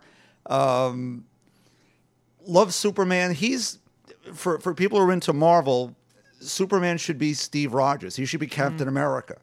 That person who will always do the right thing every time. The problem is the upright, caring noble has lost out to grim, gritty berserker. And so do I think a lot of writers, it's hard to get a handle on how to do that without it seeming boring or less attractive than watching. You know, look, Cyclops is now secondary to Wolverine. Superman has been secondary to Batman since Dark Knight. You know, since Frank Miller, and only had blips since. And it shouldn't be that way. He is really a great character done well. So I think that's what we're all hoping for here, a Superman that reflects those values from Siegel and Schuster all the way back, you know, to Depression-era kids, you know, sons of immigrants who write a book about the ultimate immigrant. I mean, you were saying to me today before we occurred that it's the most important comic book ever, right? Ever. Action Comics 1, which is, you know, spring of 1938, there isn't a comic industry without that happening. Comic books were mostly reprints of newspaper strips with an occasional new character who is generally knockoff of a movie detective or some funny animal book or whatever. You know, Superman, which had failed to, I don't know, a dozen different syndicates that they tried to sell it as a strip, you know, a la Flash Gordon, Buck Rogers, didn't sell. You know, repackaged it twice, 3 times, over and over again. And then they finally said, oh, we had this new book we're going to call Action because we already have Detective. We'll do Action this time. And bought Superman and splashed him on the cover, smashing that car that we've seen homage how many gazillion times now. That is the book that starts everything. We're here doing this because, you know Major Wheeler and Nicholson, those guys back then went, Superman seems like a good idea. It was within about a year he had his own book, which was rare. You know, character named after him, solely The Adventures of Superman. This is it. This is the start of it right here. That he's been served so poorly for 2 decades. There's a generation of fans. I'd say the majority of our listeners have never read a really well done Superman book. I mean, I just, you know, this is, we were hoping to have Rob here, obviously, because he fills in this gap in between. You know, obviously there, like you said, there are blips. Like I understand Birthright is very good. Mark Waid. The All-Star Superman, which was a Grant Morrison, it was Superman before the New 52, has a huge amount of acclaim. The Johns run on Action is known to be quite good. Not not his best run, but his Superman Brainiac run is supposed to be quite good. And actually, the next DC animated movie is based off of that. So again, like we're only speaking, again from very different perspectives here on our experiences here. And also, I want to say, just like everything here, and I assume this will go without saying, but we're just giving our opinions here, and if you guys disagree with us, please let us know. If there's something about the Superman that's going on right now that you really love, let us know, because we aren't really, I've checked in on it and did not connect with it, but if you're connecting with it, let us know, because I want to know. If we want to read more stuff. Exactly. Yeah. If you read all of the Grant Morrison Action Comics and you're like, when you're in the middle of it, it's tough to get into, but the whole tapestry, it's great. We want to hear about that. But this is just kind of where we're coming from and what we want from the character. And like you said, Bob, I'm one of those people who, I'm especially leading up to Man of Steel, I'm going to go through and read a bunch of big Superman arcs because I want to get into this stuff. But Superman is not a character I have a lot of connection with, other than animated stuff. It's not. He's been served very well animated. Yes, he has. Yeah. One of the real problems for me right now is we're looking at a DC universe that it's the tone, whether it's editorial or that they've selected writers to write in a certain way. It's a very dark place. Yeah. Now you could choose to do Superman darkly, which kind of hasn't worked as they're doing it. Yeah. Or he can be the beacon that stands out against it, and you've got to then find that artist and writer within their roster who can maybe do whichever one they want. Now, we still don't know what Scott's is going to be. We don't. And I'm very much looking forward to seeing that. And that's one of those things too, where, what does Henry Ford say? If I asked people what they wanted, they would have said they wanted faster horses. You know what I mean? So asking us what we want. Listen, I want the mad genius creators to come up with something great that I don't even think of. Right. You know what I mean? And so Scott Snyder and Jim Lee might be doing something, that's maybe a little dark, but just is right on with the character. And you find something in there. We'll have to see. Stan always said, never give readers what they think they want. Right. And I mean, a lot of these great creators have always said stuff like that. It's same thing with Steve Jobs. Talked about that. I don't want to give products that people know they want. I want to give people that they don't know they want. Create a whole new market. Exactly. So, I mean, we're going to see about that, and the part of this too was we wanted to kind of it's part speculation, but it's really more desire, who we want to see take over the book and the direction we want to see the book take. And I think we've all gone about it in slightly different ways. Steve has a rather lengthy outline in front of him.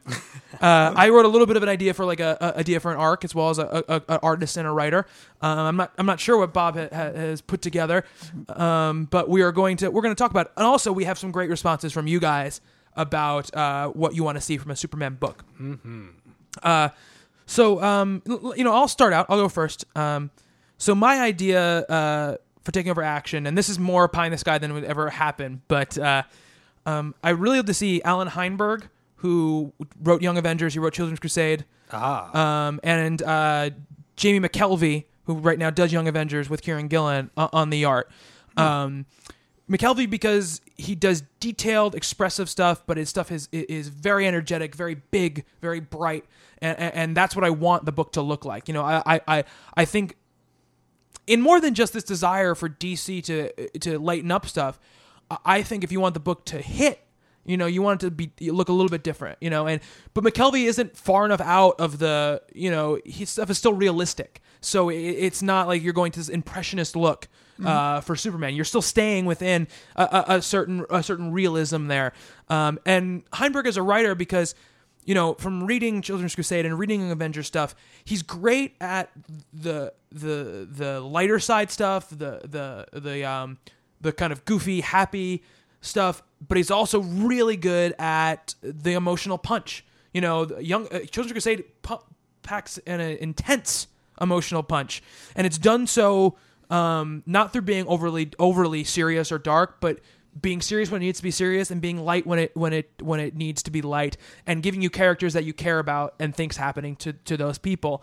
And I think it's the right situation for that. I mean, he is friendly with DC. He is the one who's kind of trying to start up that Wonder Woman show on CW. So obviously has a relationship with them. And big and bright and fun is kind of what I would want. And I don't want it to be silly, but I think that, much like Mark Waid talked about at that convention, take the character, strip it down, and figure out what the character means and what it's about, and sculpt a story and situation around that. I think I talked to you, Bob, the day after Captain America came out. And I talked to you, I said, you know what? This is what DC has to look at if they're making a Superman movie. How to make, Clark cool is because, Steve does everything right. He always wants to do the right thing. He's basically pure as the white driven snow, but he's still a badass, and he still has an emotional storyline that really, really works. And, I'm not talking about an origin tale or a reboot. I don't think you have to do that stuff again. Just a simplification and a central idea to build on top of is what I would like to see. I would like much. It's interesting because it's been done in slightly different ways. It's still done in JL8 with E.L. Stewart.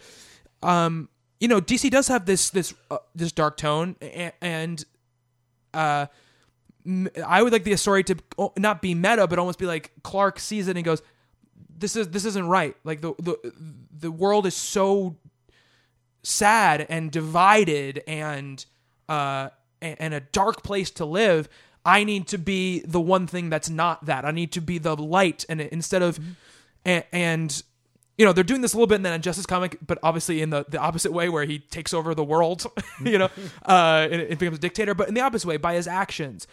And the cool thing is I have this idea that this first arc is kind of, he wants to be a symbol, and he realizes the only way to do that is to first get these other symbols that surround him all the time to at least see where he's coming from. So I want the first arc to be almost single set adventures with Batman and Wonder Woman and the Flash, and just showing them that there's more out there than this sadness you've been living with for very good character reasons. You guys have reasons for it, but there's more out there, and you need to show the people, and by our example, we need to show people that there's more out there than that. And people talk about his weaknesses and stuff, and how he's all powerful and it's hard to relate. And I think that's a little bit of a BS out. I mean, Thor is all powerful, and he's very relatable if you make him that way.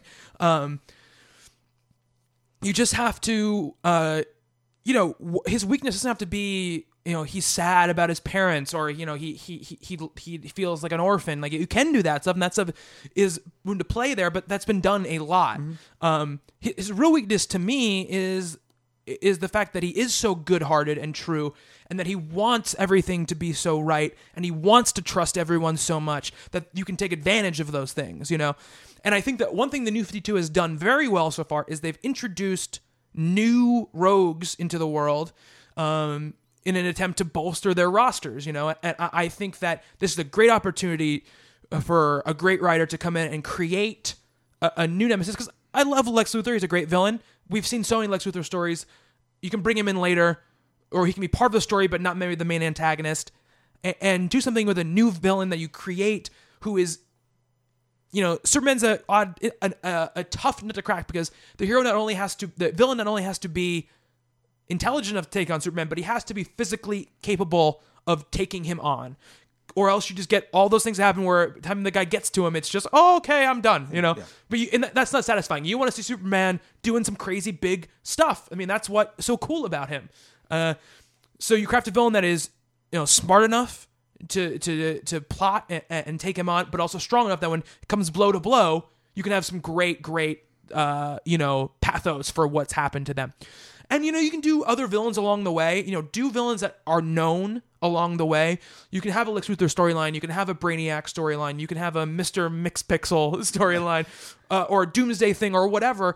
But use them as almost the underlings to this grand plan, And that's what I'd like to see from an Action Comics arc. That would be my, like, let's bring Superman back, let's strip him down, let's get him back to the basics, and let's, do the thing. That's Cool. my idea. I like that. Alan Heinberg and Jamie McKelvey. I like your creative team and your ideas. Thank you very much. You're welcome. So I'll leave it to you guys. Who wants to go next? I've got shorter to let you for bigger. I think I unless should you're go ready to- because okay. I think we'll Bob will finish off on a brighter note. Okay. Okay. I want to make a declaration first.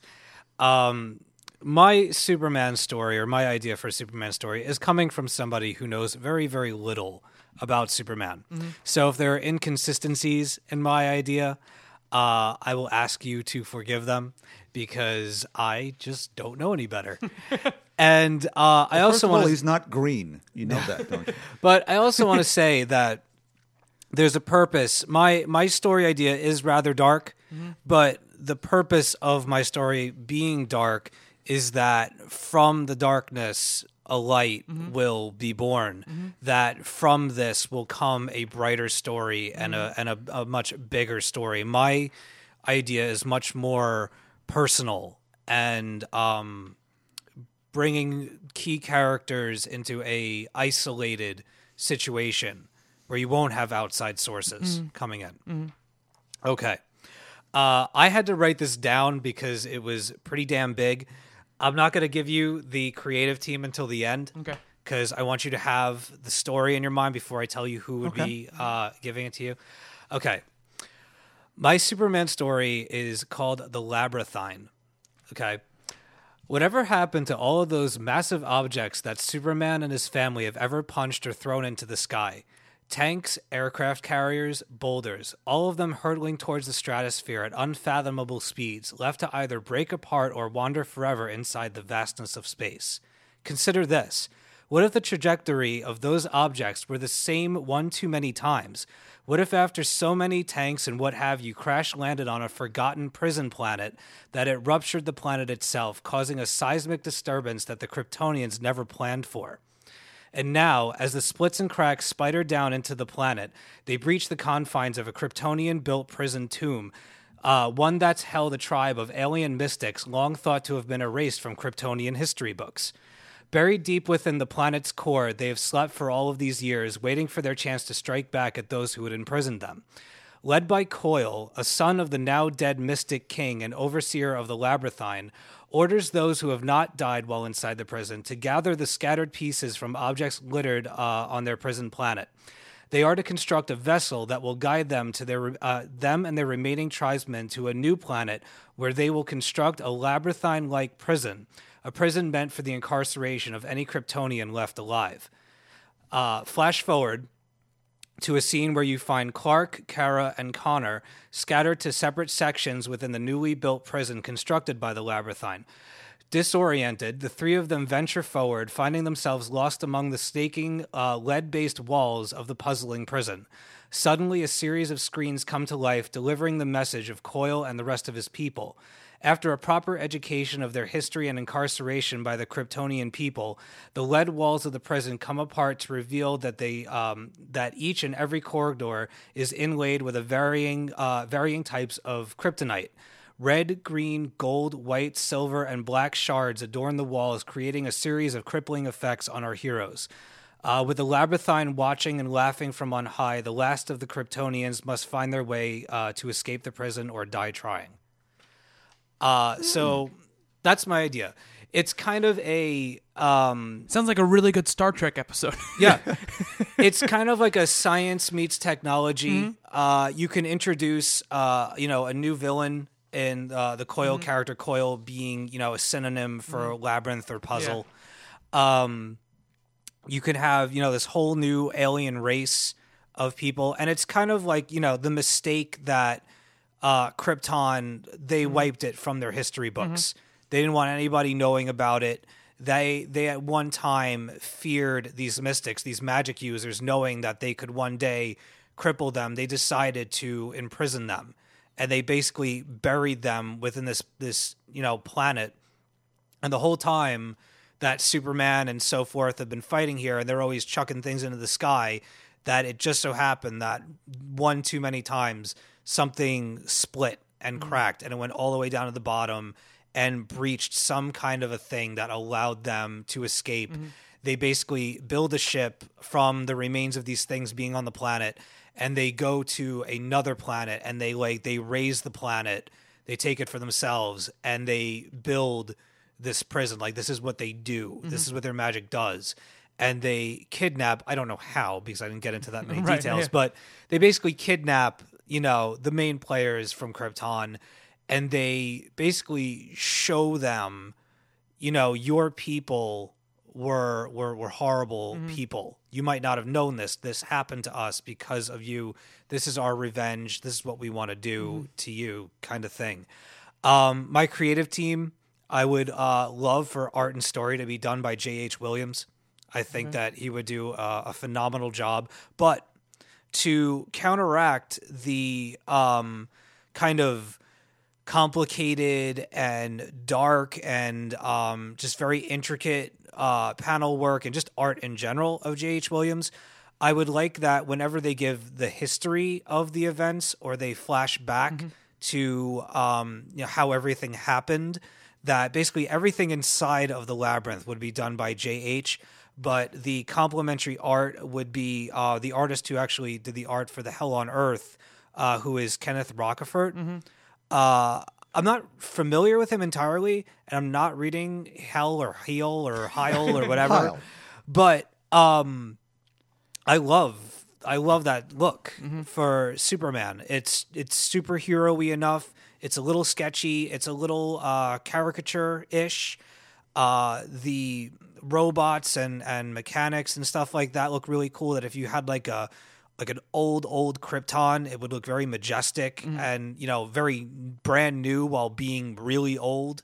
And I don't know. And I think that from this, it would show those characters.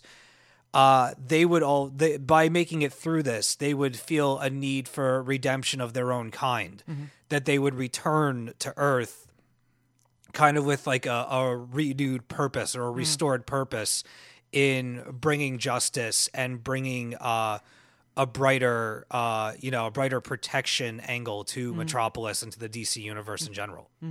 So that was my idea. I woke up this morning and I wrote it down, and there you go. No, it's very good. Look, the whole idea of mysticism, if Krypton's a super science planet, a race of people that are their antithesis, the actual opposite, who deal with the world in a much different way, there'll be friction. You can see them wanting to lock them away for being heretics. Oh, you're not on board with science? Get lost. Go live in a cave somewhere. That's really nice. Nicely thought out. And I promise that David Bowie's codpiece will make an appearance. Jareth. Okay. Labyrinth, come on, Labyrinth, man. Yeah. Never saw it. What? Sorry. Sorry. Bob, we're off to you now. Okay. First things first. I think in a lot of cases, what's gone wrong with the portrayal of Superman is the focus more on the otherness aspect of it. That he's from right now. The whole Superman Wonder Woman thing is it's very telling. It's about that. Yeah. Just to go to it's the last page of Man of Steel 6 from back in 1986, where Superman has just discovered his Kryptonian ancestry and been given memories from Krypton and so on and so forth. Well, why don't you, before you read that, why don't you tell people what Man of Steel is? Oh, Man of Steel, here we go. In 1986, after the crisis, I assume everybody knows. I forget everyone's not as old as I am. That's not possible. After the crisis, DC went to John Byrne, who was on fire over at Marvel with Alpha Flight and Fantastic Four, whatever, and asked him to do something with Superman as they were moving forward. They were looking to change things up. He said, okay, I'll work within your continuity and I'll recreate Superman. We'll pare away some of the nonsense and come back to the core of this. No, reboot the whole thing. Start from scratch. You went, okay, if you want me to do that, I'll give you Superman. There'll be no Superboy. He'll be learning who he is as we go. And he went through 50 years of continuity, radio shows, cartoon, George Reeves, newspaper strips. And found the things that work and the things that didn't and moved it all around and got this all prepared. And then they said at the last minute, well, you mean he's learning to be Superman? yeah, we already discussed this, right? No, we don't want to do that. Well, wait a minute. We agreed to that. We sort of signed contracts. You want me to reboot or not? Well, we'd like you to reboot, but maybe not reboot. So he went his own way, and he did this for a couple of years, but he really boiled it all down. We got the origins, which are here, the Man of Steel 6-issue miniseries. They renumbered Superman as Adventures of. They went to Action as a team-up book, and Marv Wolfman involved, Jerry Ordway, Dan Jurgens eventually. But 6 issues in here, we get Superman finally really learns who he is. And he's now been, there are panel after panel of him finding memories from Jor-El and Lara and what's gone on here. But at the end of all that, I'll try to do this as quickly as I can. He's standing in a lovely full page, very heroic Superman pose. I'll cherish always the memories Jor-El and Lara gave me, but only as curious mementos of a life that might have been. Krypton bred me, but it was Earth that gave me all I am, all that matters. It was Krypton that made me Superman, but it is the Earth that makes me human. I think too much of that's been lost over the years for whatever. This makes for a more interesting story. Yeah. So to me, in a very short thing, what I'd want to see in a Superman story arc, starting off in Action, is some sort of world-destroying event. That we can have a villain or not. It could be meteors, whatever, the Earth itself coming to an end, time displacement, doesn't matter. Right. That forces Superman to reconnect with humanity. The people who he loves who will be affected by this, whether it's the folks back in Smallville, Lana and Lois, Jimmy, Perry, the whole bunch. And in that struggle to reconnect with them, find something new in himself that allows him to overcome this, and then becomes that symbol that has been missing for so long, where Superman should be the centerpiece of the DC universe and hasn't been for a very long time, that he's the only character in the universe that can stop whatever that is that's going wrong and creates that change that I think we're all looking for here. It's interesting in all the stories where we're talking about here, we need something like that. As to who would do this, we have a whole list. I think as we have listeners to, we'll be bouncing some others back and forth. Of the people that are on their roster now, rather than playing with my own fantasy things here, I would certainly not be averse to Paul Levitz and Kevin Maguire, who are doing World's Finest doing this. But I would want to see, she did write Action for a while Byrne was doing it, Gail Simone. I'd want to see Amanda Conner do Superman. The emotional highlights that she could bring, especially with the deepening of her work in Silk Spectre, which was certainly the highlight of that before Watchmen. I want to see scenes of, Clark and Lois, because he is Clark, after all. I want to see those scenes done by someone who can deliver people in real clothes, standing in a real room and feeling real human emotion. Yeah. So if I were picking from people I could have, it would be those two. That's a great team. Interesting enough, like just one of the quotes you're talking about reminded me of voiceover in the Man of Steel trailer, and it's a Jor-El voiceover, and he says, "You will give the people an ideal to strive towards. They'll race behind you, they will stumble, they will fall, but in time they will join you in the sun. In time you will help them accomplish wonders." That's it. Yeah. The whole ball of wax right there. I could have saved 10 minutes. Yeah, it's interesting to think of the people who are on their roster, and who could really do it. I didn't think of Levitz and Maguire. That's a really good call. I mean, we'll turn to our listeners real quick. They had some ideas. This is from Samuel Moon. He says, "Superman is my favorite character, and there have been so many great creators who have worked on the Man of Steel, like John Byrne, George Perez, Jose Luis Garcia Lopez, Kurt Swan, and the list goes on and on. I would love to see Scott Snyder. Oh wait, how about Jeff Lemire as writer? I really love his Superboy run from a few years back, and everything else he has written. And for the artist, I would like to see Mike Allred. I know he's a Marvel guy, but I love to see a Superman. In fact, I love to see a lot of the current Marvel creators take a shot at Supes, Matt Fraction Superman, or Jonathan Hickman's Action Comics." On my little list, either Fraction certainly, but the FF teams. Fraction Mark Bagley, who can certainly do it, but a Fraction Allred Superman? Yeah. This is pretty sparkly. This is from Daniel Zerpak. He says, "I would like to see DC make Action Comics have more of the straightforward Superman arcs that involve his more well-known villains. I've been a huge fan of the direction Greg Hurwitz has taken the Dark Knight title. It's an action-filled book that simply delivers a clean Batman story, and that is what I'd like to see action become for Superman. As for creative teams, I'll go with Hurwitz writing, and although ultra-muscular Superman isn't always a fan favorite, my favorite Superman artist has always been Ed Benes, who did the Batgirl for much of the Gail Simone's run on the New 52. James Beasley Graves says Mark Waid, but that's just a dream. With Jeff Parker coming to DC with all these digital titles, maybe they could talk him into this. That'd be awesome. Is it on your list, Bob? Yeah, with Neil Edwards, who's been doing Dark Avengers, which is just so great. Mark Waid's on my list, too, of course. Of course. Let's see. This is from Christian, the name that no one can say. I think Action Comics should go rotating and just be nice, short, one-shot or few-issue arc stories. If they go that route, I might be open to picking it up. It should be like Avenging Spider-Man. That would be perfect. Nice stories like they did with Starlight, Starbright. So he thinks it should be more, like a Brave and the Bold like team a Brave and the Bold team up book sort of. Well, book. under Byrne, action was that way. It was Superman and somebody. Yeah. There were a couple of doubles. So it was actually, he did the crossover between Wonder Woman when George Perez was doing Wonder Woman, where they went back and forth. Both those names are on my list too. Who will never do Superman again? George Perez would be amazing, obviously, but I think DC have parted company. Yeah. And Byrne will work for them right ever. But we've got some good stuff coming here from folks here. What do we have next? And I think the Avenging thing is actually a very good idea. And in some ways, the arc I was talking about, I kind of had seeds of that, having him kind of team up with all these people. But mine was part of a larger story arc. This is from Barnes McClear. He says, I've never been a fan of DC's Golden Boy, but imagine if Hickman was on board and it was his typical years plotted in advance. He could bring in some universe-spinning characters like General Zod and Darkseid. I'd love to see Goran Parlov on a marquee title like this. I don't know who Goran Parlov is as an artist. I have to say I don't either. Sorry to complete ignorance on that one. But Hickman's a great idea. Yeah.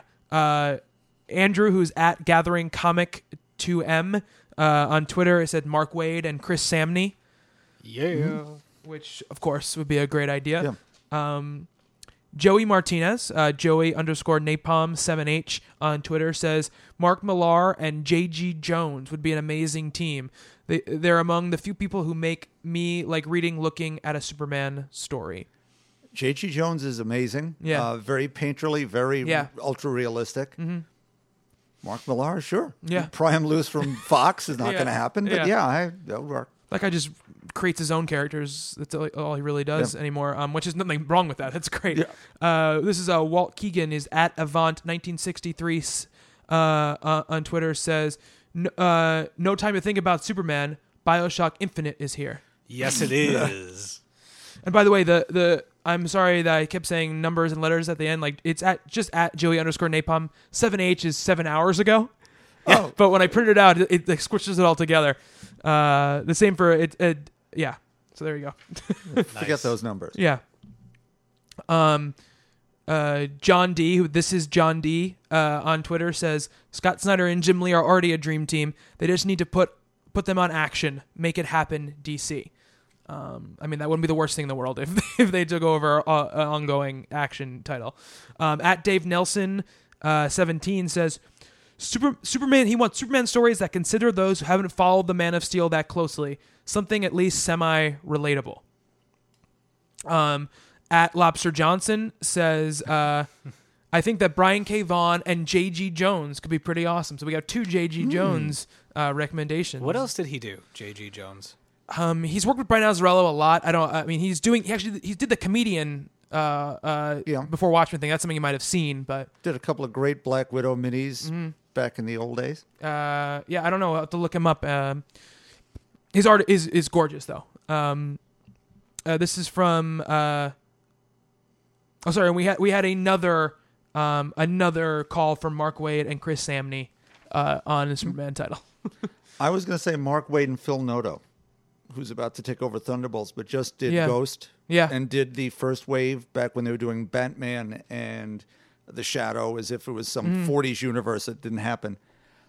In some ways, I wouldn't be averse to seeing they don't have Golden Age, that they threw that all away. Right. Seeing an early Superman, a really early Superman, meaning old cars, old. Right. Yeah. Oh, I see what you're saying. Yeah. I mean, that would be cool. I would love to. I love stuff like that in general, like the New Frontier stuff. Or Rocketeer. Also, a vibe like that. Yeah. I mean, that would be fantastic to see. And I'll say this: I think DC is very good at doing those kind of Elseworlds, one-off graphic novel takes. Like, what was it, Batman: Death by Design? Yeah. Which was, stellar. I'd love to see them do stuff like that with that character. But guys, thank you so much. It's a ton of great feedback there and great suggestions. I think the Jeff Parker thing is actually a pretty realistic maybe for taking over that book. I mean, he's not. I don't. After Thunderbolts is over, does he? He still has Red She-Hulk, right, at Marvel. But I guess he's obviously not exclusive because he's writing over there. It could be interesting. I mean, I think there are guys who can take it over who could do a really good job. I mean, I think that Pete Tomasi, who's been writing Batman and Robin and Green Lantern Corps, could be great. And I think that he's one of those guys. He's a workman, and he can. I think his style adapts to different characters and different takes. Wouldn't mind seeing Jerry Ordway back. He writes and draws the thing, and did a great job for years, and did their Captain Marvel for years as well. Very, very well. Yeah, I don't think I talked about this in the show. I read Power of Shazam. Jerry Ordway. I guess was it a graphic novel? It was a graphic novel, and became the series. Yeah, it's the origin of the character. It was great. It was great. Beautiful. The art is absolutely gorgeous. I think the last thing he did for them was the Challengers. On the DC Presents. DC Presents. Yeah, I mean, he was working with like that, and he's been working with the company up through very, very recently. But yeah, I mean, I would love to. I do think that older creators, would be a very good move for DC on the Superman front. Because I think that like what's happening in World's Finest, that mix of kind of the old style and the new style is something that I think just works so well. With what's going on there now. And with Superman particularly, because you need to have it stand out from everything else. Yeah. And maybe you need that different perspective of age in this case. Yeah. I think maybe Brian Q. Miller would be great. That would be awesome. At it. I mean, he doesn't have any, a DC 52 book with them right now, and he said there's a big announcement in the works. I don't know if anything to do with that, but would be cool to see him on there. I'd like to see Yale Stewart at least write it. I don't know if he can, if his style would adapt to a straight book, or if he could change his own style up. But he has such a handle on those characters in JL8 that I think he could do it. Yeah, absolutely. So yeah, I mean, that's our take on the Superman issue. I guess I'm not gonna call it a problem. Nice. Issue. If you guys have any opinions about it, again, at Talking Comics on Twitter, info@talkingcomicbooks.com. Or Talking Comic Books, Facebook.com/TalkingComics. And also, I did pull a bunch of comments from the actual website this week. So if you guys comment on the podcast post on the site at TalkingComicBooks.com, I'll also take that stuff too if I find those comments to be good. We really want to incorporate all of those things into our show. We did get a lot of listener feedback this week, and I want to say... I want to talk into the mic first, but I do want to say that people responded greatly to the piracy conversation we had last week. We got a lot of comments, and I'm going to read some of them out on the show today. But with all the topics we talked about last week, we got a lot of great responses, and I want to thank you guys. None of them start with R. No, none of them start with R. Too bad. I've got a lot of papers in front of me right now, and I'm trying to sort them out. Shiver me timbers, matey. All right, so this is actually a man. This is a remorseless eating machine. This is actually a follow-up by Kevin, who sent us the piracy email last week. He followed up after our conversation. And he said, first off, thanks for reading and discussing my email about piracy, and I totally agree with the vast majority of what you said. However, I didn't really make it clear in my previous email that I do, in fact, take the same approach to piracy as you guys. I regularly get mocked by people I know for owning so many comics, collected editions, DVDs, etc., when they are so easily accessible online for free. To this, my response is always the same. If it wasn't for people like me paying for these DVDs, comics, etc., then they wouldn't get made at all for all of you to take them then. Amen. I use piracy as a way to find the things I think deserve the money, so I'm not wasting what little I have. That said, thanks again for your time and keep up the good work. This is from Ryan Carroll. Ryan! Also about piracy, he says, I enjoyed your discussion on piracy this week. The variation of your viewpoints was quite intriguing. I've never pirated a comic myself, and I'm generally against the practice, but I wouldn't go crazy and be infuriated at somebody if they had pirated something. I completely understand that people may not have enough luxury money to spend on comics, or that a comic might be out of print, and I suppose I could ignore piracy if it were only justified by these reasons. However, I don't think that someone buying comics that they had previously pirated is justification for pirating them in the first place. A person who pirates several comics and later buys only the ones that they enjoyed is cheating the system, in my opinion. You cannot receive the full experience from a given comic and choose not to buy it because you didn't like it. It defies our economic system's principles. You can't just read everything, I say everything not in the literal sense, but for purpose of argument, and only pay for what you ended up liking. It's not how the system works, and it's frankly unfair. This is different from reading at the store, of course. With this, you're not getting the full experience that those who pirate have access to. It's not right. In any case, thanks for reading this email, assuming, of course, that you did. Mm-hmm. And I've had these opinions rattling around in my brain for quite some time, and I'm happy I have the opportunity to share them. Keep up the good work. And he said, I apologize if you find this message difficult to read. I haven't been firing on all cylinders for the past few days, and I have a bit of trouble structuring my thoughts very well. Ryan, most people should be lucky enough to not structure their thoughts as well as you do. Gee, it's like, I say, you sample at the salad bar, and then what you don't like, you vomit back up into the tomatoes. Yeah, is the image I had in my head as you were reading that. That would be not a good thing to do. No. Sorry, folks. Another comment on piracy. This is from Patrick Repstones on Twitter. He says, as regards to the piracy issue, can't say I've ever pirated comic books. Movies and music are another issue entirely, but even then I have my standards. For instance, anything with actors I really like, such as Kurt Russell, who seems to have retired with Goldie Hawn, or Mr. Tom Cruise, I'll gladly pay my money for their effort. Directors such as John Carpenter, I'm a total Carpenter fanboy, or Spielberg I'll give my money to gladly. I used to feel the same way about Mel Gibson, but that was before he went off in his crazy anti-Semitic hot air balloon. That's great. I wouldn't pay for his stuff. Same goes for music-wise, artists I really like. I'll fork over the cash. Stuff I'm not sure I like. And he says, as regards to actors I love who are dead, like John Cassavetes or Bob Mitchum, well, they're dead, so I'm not putting them out of pocket through piracy. Same with musicians like Elvis. Is he dead? I mean, really. I have pirated books before, but they are expensive academic stuff. I'm more than happy to give James Lee Burke and Elmore Leonard my cash, which brings me to another issue. Bob, I heard you mention... Burb, I like that. Burb. I heard you mention Steinbeck's Of Mice and Men. Great book. Oh, then you had a discussion right with him about that. So we're not going to go into that. But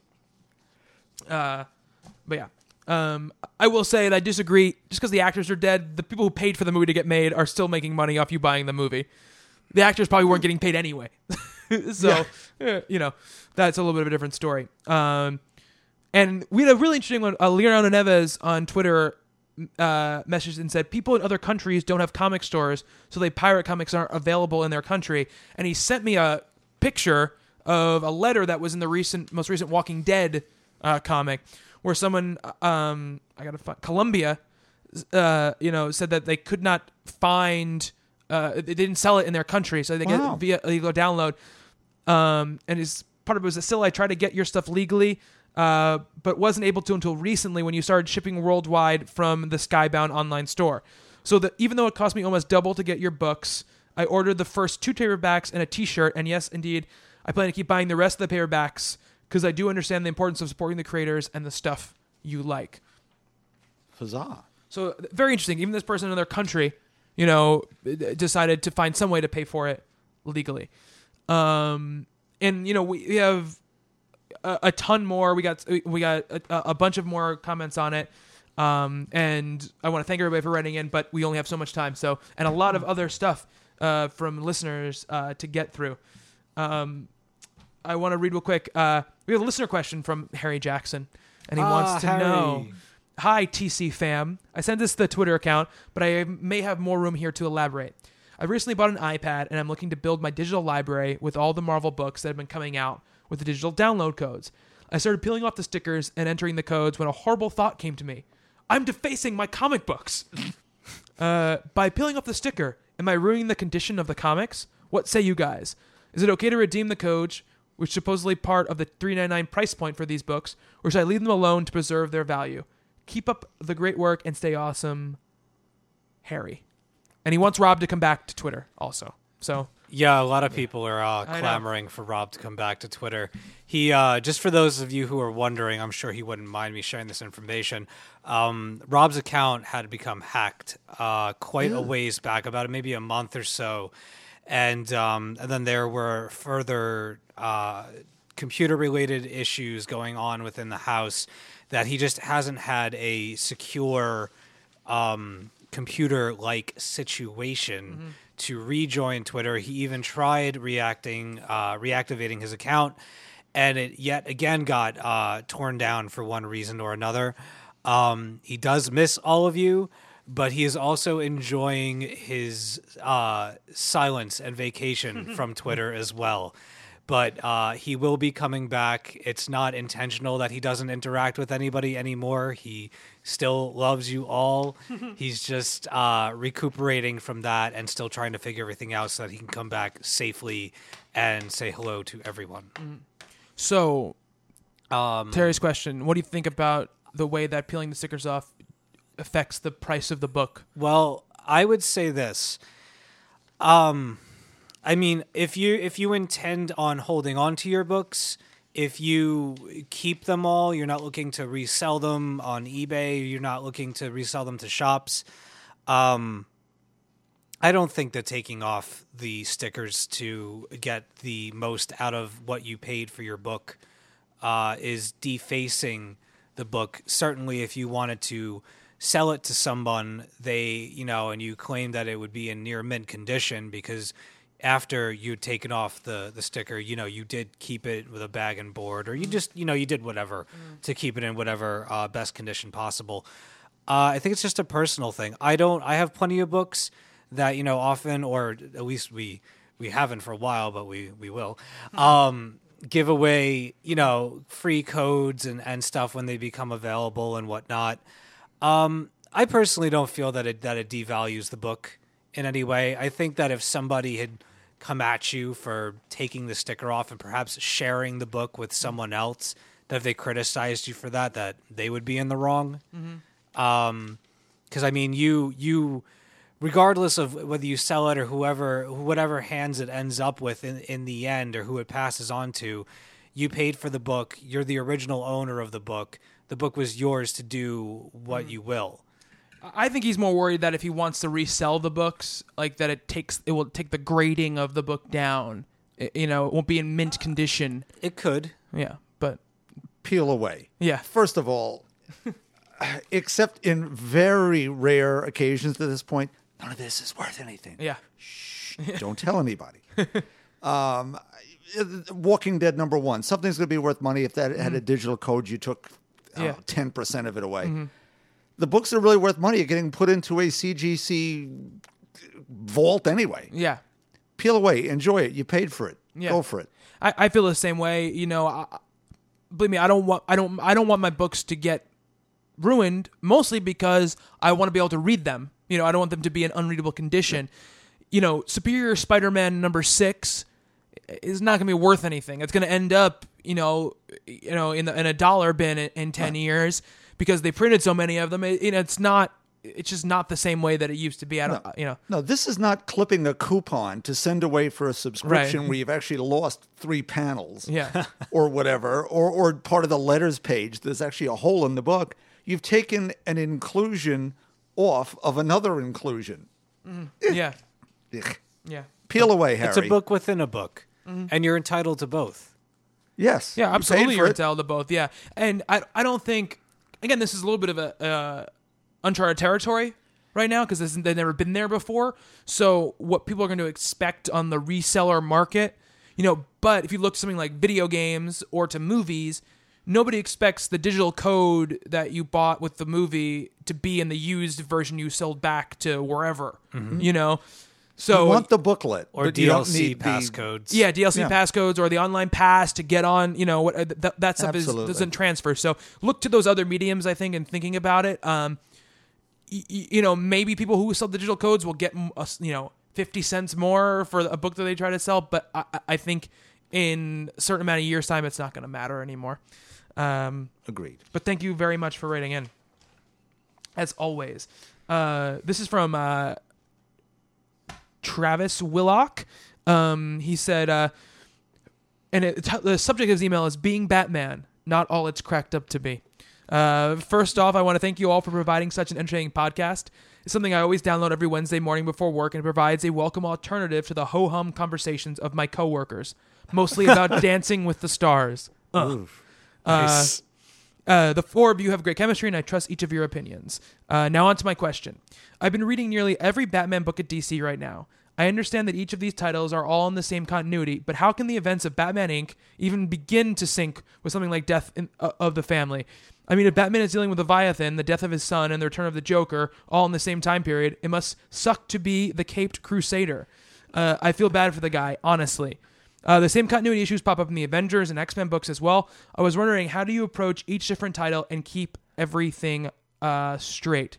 And he says, P.S. I would love to hear a special edition podcast where Bob goes over the history of comics decade by decade. I grew up in the 90s, so I remember the whole image explosion and the collectible covers, etc. I'd love to hear Bob's take on everything. So we'll have to bring that to you at some time in the future, Travis. Yeah, I'll come dressed for each decade. Yeah. I'll put Comic on my Masterpiece fedora Theater. for Yeah. the 40s. Yeah, I'll get my Exactly. smoking jacket out too. Dun, dun, dun, dun, dun.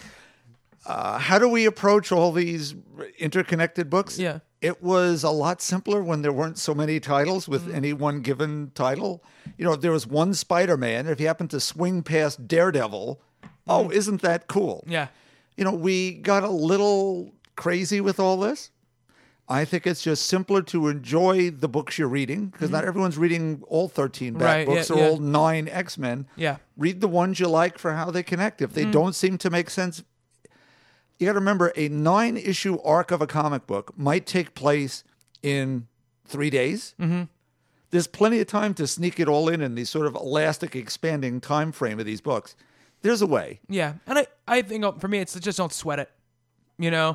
I just don't sweat it. If books are specifically connected together, If some of the AVX fell into those things. right? Yeah, something that's an ongoing storyline or something that's a direct spin-off of a storyline, that I will sometimes get a little bit tricky with, just because something that takes away from the larger story being told when you can't place where certain events are happening. But for stuff like this, like yes, technically Batman Inc. and the other Batman books take place in the same continuity, but in actuality, they really don't. You know what I mean?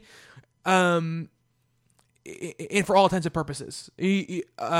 And also, like you said, Bob, Death of the Family took place over like a couple of days. Mm-hmm. Batman Inc. is a storyline that takes place over years and weeks, and there are times where we're not seeing what Batman's doing in those intercut times, and unless specifically negated by a writer, I think it still works out. But I just go back to what Fraction said when we interviewed him. I don't want to read comic books that are about comic books. Yeah. And so that's why it doesn't really. I love continuity, but I don't sweat it. What do you think, Steve? No, I think you said it best. I mean, I struggle personally with continuity of comics all the time. I mean, just recently, a friend of mine collected every issue, all 75 issues that were tied into the AVX event. Mm-hmm. It was his goal to get one of each, and he did it. And I'm very proud of him. Very sad for his wallet, but very proud of him. And he had to go online, and he had to search through 3 different websites posting that they knew the proper order to read that event in. And it was something. It took him like a good half hour to stack all the books, to place them in, figure it out, make sure he had everything. The Batman books, everything going on in All New X-Men, Wolverine and the X-Men, just all these these interconnected and interwoven stories or anything, I try not to. I feel like if I think about it for too much, it's going to start to detract from my enjoyment of the stories because I'm too busy trying to say, well, if this is Wednesday and this is Wednesday afternoon and that's Thursday morning, then what the hell happened? It's tough. It's really tough, and there's no definitive way of knowing. So I don't even bother. Like you said, like don't even sweat it. Enjoy the stories for what they are. If they cross over, they cross over, and you get to see your other favorite characters interacting with people. And if it doesn't, and you get standalone stuff, then that's great too. Yeah, think larger continuity, that you don't want characters to be off model, or that you don't want things to happen that totally contradict something else. How they exactly cross into what place. My favorite bit of continuity fix, it's Journey into Mystery 112. It's 3 or so years into Thor. And it's about a year or so after Avengers 3. The Hulk has quit at the end of Avengers 2. He joins up with the Submariner to fight the Avengers because he can't stand him, and the Submariner doesn't like anybody at that point. Between panels, Journey into Mystery 112 happens, where the Hulk and Thor go off in some time-stopped universe so they can prove which one's stronger if he doesn't have the hammer. And they beat each other senseless for 20 pages of Jack Kirby wonderment. And then it goes right back in. They both turn back up down a hallway when the rest of the Avengers show up between the panels they just missed. Great. And it was a little footnote from Stan. Oh, by the way, this happened here. Great. Well, I mean, even more recently with the Superior Spider-Man stuff, I know that when Age of Ultron first started, I mean, I know Age of Ultron was written quite a while ago, before all the Superior stuff started. I was confused. I didn't know whether or not, did Otto get a sense of humor all of a sudden for this story? And that's just the way it was being written, that he's just gotten used to pretending to be Peter to his friends so much so that he's got it down. And I found out that it is supposed to be Peter Parker. I think. Well, we said that, and I said that, but I saw, Slott. I mean, they didn't say that. They said the Superior Spider-Man is the Spider-Man of continuity right now in the 616 universe. So I think they're holding that close to their chest because there's gonna be revelations about what Age of Ultron actually is. Okay, but they clearly said that anytime you see Spider-Man in 616 universe right now, it is the Superior Spider-Man. All right, well there you go. See, all right. And I know Stephanie had said something. She made the argument 2 weeks back that, we have the internet. So there's really no excuse not to know what's going on or what Earth is which. And I still wholly disagree with that. I'm not a person that goes in search of these things on the internet. I'm too busy reading the books that I don't go online to find out. And all I ever find, I don't find anything concrete. I find other fans talking about it, and I don't know whether or not I can trust them to know whether it's, superior or not. So it becomes very confusing. Yeah. That Well, if it seems like it's Peter by action, then by extension, one could infer. But I do agree with you. I think the book should be the book, and I don't believe that you need a guide to read a book that you're currently reading. If you want to catch up on something, that's a different story. And internet is a great tool for that. But yeah, you shouldn't have to go there to figure the story out. It's the same thing with movies too. When Mulholland Drive came out, David Lynch, there was a whole essay that he wrote about explaining it. Your girlfriend wrote one too. I should not have to read that to understand Mulholland Drive. It should be in the movie. So I really do believe that about it's all stories. about the hobo in the alleyway. We had a email from Jesse, and it said, just wanted to thank you and your crew for the great podcast. It keeps me awake and extremely entertained on my long drives home from work at 2 a.m.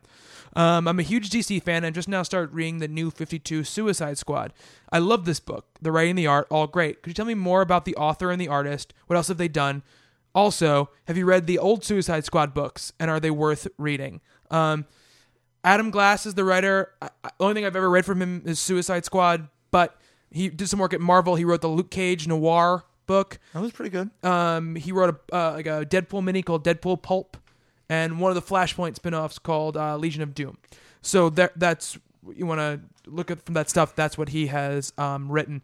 Bob, did you read old Suicide Squad, like the Ostrander stuff? Ever? Little bits and pieces. I read some of that led to Oracle and a few of the Gail Simone's, but not too many. Gotcha. Okay. And the art's changed several times on the Suicide Squad book, so I don't know which exact artist you were into.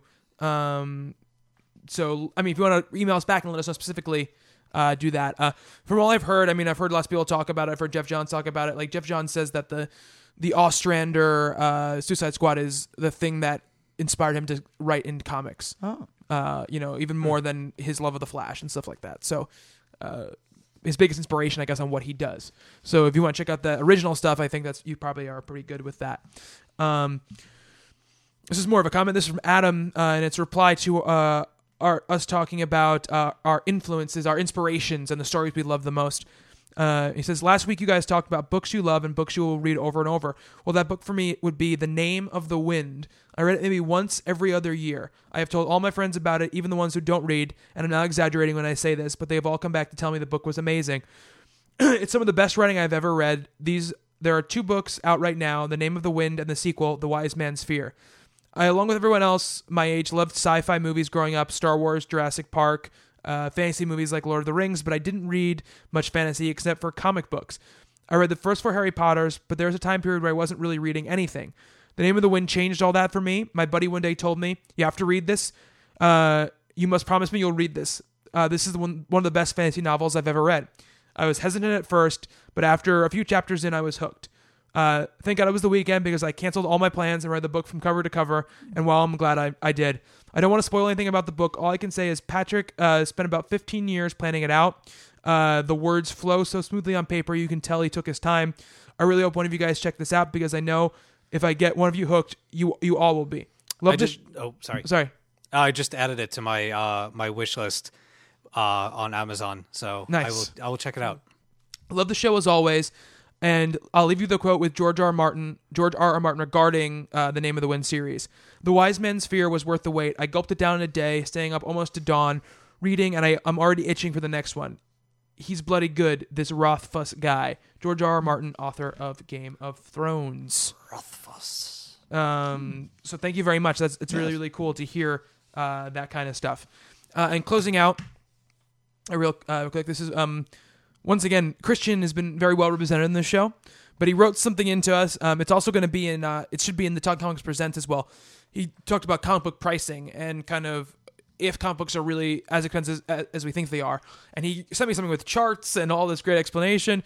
So check it out there. But says, I hear a lot of gripes about the cost of comic books, and I really am wondering why. Comics are not any more expensive than they ever have been. The reason is due to inflation and not a change in material costs or greed.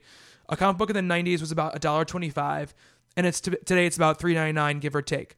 If you look at the price comparison in relation to the change in the value of the dollar, which is done by examining the M3 money supply and commodity pricing, it becomes very clear that the change is mostly inflation. While changes in paper and ink might tick up the cost, it would be a marginal at best because new technologies only serve to make the impact much less. So he says, when I hear people griping about comics, I wonder why. I did a long article about this some time ago. Came to a slightly different conclusion, just slightly. In relation to some things, it went up at the same rate of inflation. At others, not quite so much. And, right. A lot of it, though, is how long it takes you now to peruse the thing. Yeah. It's certainly a better value than going to the movies for $20. That's true. For 2 hours, where it's, a $3 comic. So I agree mostly. I think you have to, for me, obviously, economics aside, and there's a lot of merit to those things, obviously. But you look at it in comparison to other media in its ilk, you look at how much it costs to buy, and again, it's different because a book is just words, but a paperback book probably can cost you like $10, and for half that price, you're buying a 20-page comic. And there's art in it, and don't worry, there's something very special about that fact. But in just raw dollars and looking at other media, I could buy a movie, which will give me 2.5 hours of entertainment as many times as I want for $10 in a lot of cases. Not a brand new one necessarily, but sometimes let's say $15 new at Best Buy the week it comes out. So for 3 times that cost, I get much longer entertainment and it's something I can enjoy over and over again. The value of all those things is obviously very up in the air, but from an outsider's perspective, looking at the price, like I know people who go, whoa, $4. It takes me 20 minutes to read this thing. And I don't necessarily think that it should be minutes to dollar ratio. The same thing with video games. I would rather get a great 4-hour video game than a crappy 20-hour video game, So that all depends on my experience. But I think that putting it down to hard, economics is a little bit tough just because it doesn't exist in a vacuum of numbers.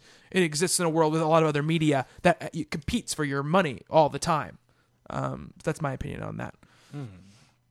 Sounds good. Anybody else have anything they want to say about that? No. I give my money almost blindly It's every true. week. I make the pile. I make my very, very few cuts that I make, and whatever the damage is. I will find a way to make up for it. And the fact remains that comics at this stage of my life bring me the most enjoyment out of any entertainment medium that I indulge in. So I gladly give my money for comics. I have to say I'm sorry that I've cost you so much money over the last 2 years. You don't have to apologize. Dude, it's awesome. You've seen my collection? Yeah, it's a monster. And actually, I lied one more real quick. These are just a real quick one. Jarrell Dampier on Twitter, he was actually sending this out to Stephanie as well as us, but Stephanie is not here. So can you suggest some indie books to look out for? I got into Saga because of you guys and the Todd Comics crew, and it's amazing. So I guess outside of the no Saga, no Revival, we'll leave those off the table for suggestions of indie books for them to read. Going on right now, there's a really cool series called Snapshot. Yeah, I was going to say. That if you're Andy Diggle and Jacques, if you're not, Jock, yeah. It is Jock. Okay. Yeah. There's only 2 issues of it out so far. I believe the third one is today. I don't know if it's today. I don't want to. Don't quote me on that. It probably isn't. But Snapshot has been really cool, and it was actually, I thought it was a shame that Andy Diggle had left Action because of his work on Snapshot. Well aware that he's done other stuff, but that had got me really interested to hear what or see what he would do with the characters. So I am a little upset that he's not going to be doing it. Other Morning Glories. Morning Glories, as of today, really is going to be rounding up its quote-unquote first season of events. I guess in the next, issues to come, they're going to be trying to catch you up as much as possible to get you prepared for the new stuff that's to come. If you like Lost, if you like science fiction and time travel and interdimensional travel and just really crazy circumstances and characters, it is a excellent series. Cool. Okay, I've spoken about The Highways a couple of times. Yeah, into awesome. Sci-fi Very and mystery cool. and things. And I've been loving It Girl and the Atomics, which is just sort of really strange. Very strange. Superhero-y. Very, very cool. I mean, we spoke about Lock and Key many times. Snapshot, absolutely. Mara, the Brian Wood series, which I've really been loving. And I had one in my brain, and it just poof out my ear. But no, I mean, those are all really good suggestions. I mean, we talked about Fairy Quest a little bit, the Humberto Ramos book that he did. I mean, there's so much stuff out there right now. I mean, the Rocketeer stuff from IDW has been really great. You've got Mark Waid's Green Hornet coming up that's out today, actually, while we're speaking about this. East of West, the Jonathan Hickman book, comes out today as well. So those are books definitely to take a gander at least. Yeah, absolutely. And what I'd say too is sometimes you just got to take a chance. Just a new #1 comes out from Image or Dark Horse or IDW, kind of get the lay of the land. If you go to a store, kind of see what people are saying about which or what. Look at the art, read maybe the first page, and pick up an indie book. Instead of maybe another Marvel book or another DC book, just to give it a chance. Also, jump onto Brian K. Vaughan's The Private Eye. Oh yeah, absolutely. That just started. Pay what you want, digital comic. Excellent. Really, really great start to something that could be really cool. And you can set your own price. So, yeah. And these people should be checking our site for all the great reviews. We They have so should. many correspondents reviewing things now that a lot of We these do. are coming up day of release too. Yeah, absolutely. Not to blow her on horny, but I mean, come on. You know. No, absolutely. Yeah, and and it's cool because we have a lot of different voices reviewing these books, and obviously Melissa reviews a certain brand of indie book, usually more the supernatural, scary stuff. But She's so dark. she is very dark. The Five Ghosts book that came out. Five Ghosts of Fabian Gray. Yeah, she reviewed that on the site. So check out reviews of that stuff, and see if it sounds cool to you. Obviously, there's the Luther Strode. Books. Wow. I can't believe I didn't. Well, I do believe it, but yeah, The Legend of Luther Strode. But do yourself a favor. Go back and get the first trade and start it from the beginning. I'm sure you could find it for a good price. Yeah. If you like carnage and arms ripped off and stuffed into mouths, and it sounds horrible. I assure you, it is very well written and very, very entertaining. Oh, Rachel Rising, Yes. which is out today as well. I have yet to read that. I really want to read it. It's brilliant stuff. So that's definitely a book you should be checking out. And I don't know if you're a digital collector, they have the first 2 volumes of it on Comixology for pretty cheap. So you can definitely get almost caught up. I think you're about 3 issues in now to the third arc. So. And also check out Monkey Brain Oh yeah, for independent stuff. Really great prices. Short, but there's enough of them now that you pay a small price that you can get a couple of things. Yeah, and we haven't even spoken about this. I don't think Comixology Submit, which is anybody can submit a comic to Comixology now and get it up on their store. They set their price, and there's a profit split with them. I mean, Becky Cloonan has a book up there, so there's a lot of cool creators, and Monkey Brain stuff is going to get published by Image. They are. They've worked out a deal, so there's going to be some stuff coming out. Want October Girl. Yeah, so I'm not sure exactly what books it is yet, but they'll be coming. So that's pretty exciting. What's on the shelves right now, though? From Abstract Studios, we have Rachel Rising, number 15. From Archaea Entertainment, we have Hawk and Genesis hardcover. From Boom Studios, we have Deathmatch, number 4. And we have Peanuts, number 7, as well as Ice Age, The Hidden Treasure, one-shot. Dark Horse, we have Angel and Faith, number 20. We have Answer, number 3 of 4. We have BPRD Vampire, number 1 of 5, which Melissa will be reviewing for us. Of course. Criminal Macabre, Final Night, The 30 Days of Night crossover, number 4 of 4. Yay. Dragon Age, Until We Sleep, number 1 of 3. Husbands hardcover, which is based on that or inspired by that online television show that Jane Espenson does, who was a Buffy writer, a Battlestar Galactica writer. Oh, it's didn't think it was Cassavetes. No. Massive, number 10. Mr. X Hard Candy, one shot. And Star Wars Dawn of the Jedi, The Prisoner of Bogan, number 4 of 5. Stop laughing. From DC Comics, we have All-Star Western, number 18.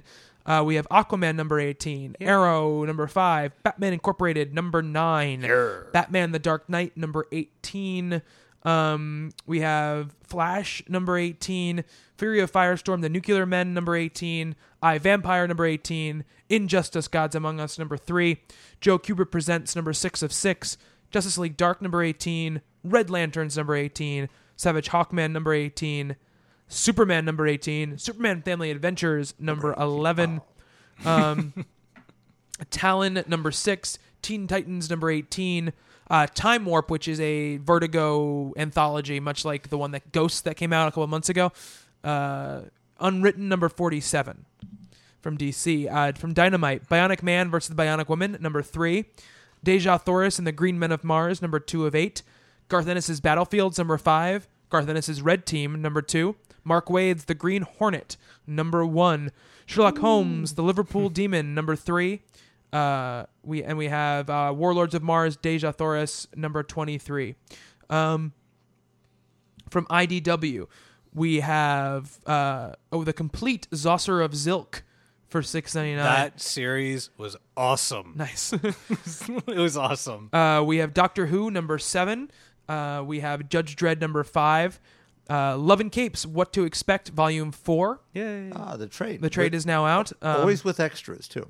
My Little Pony, Friendship is Magic, Yes. number 5. I can't believe how much I love that comic. Popeye Classics, number 8. Star Trek, number 19. Transformers, More Than Meets the Eye? nope. Robots in Disguise. Transfusion, number 3 of 3. And Vitriol, the Hunter, number 2. Is Melissa reviewing that too? Yes, she is. Oh. Hey, she can't. She sent me a lovely birthday wish. How dark She's can she be? pigeonholing herself. From Image Comics, we have Clone, number 5. Dia de las Muertes, number 2 of 3. Yes. East of West, number 1. Yay. Fatale, number 13. Yay. There's another indie book that we did not mention. 5 Weapons, number 2 of 5. Hack Slash, number 25.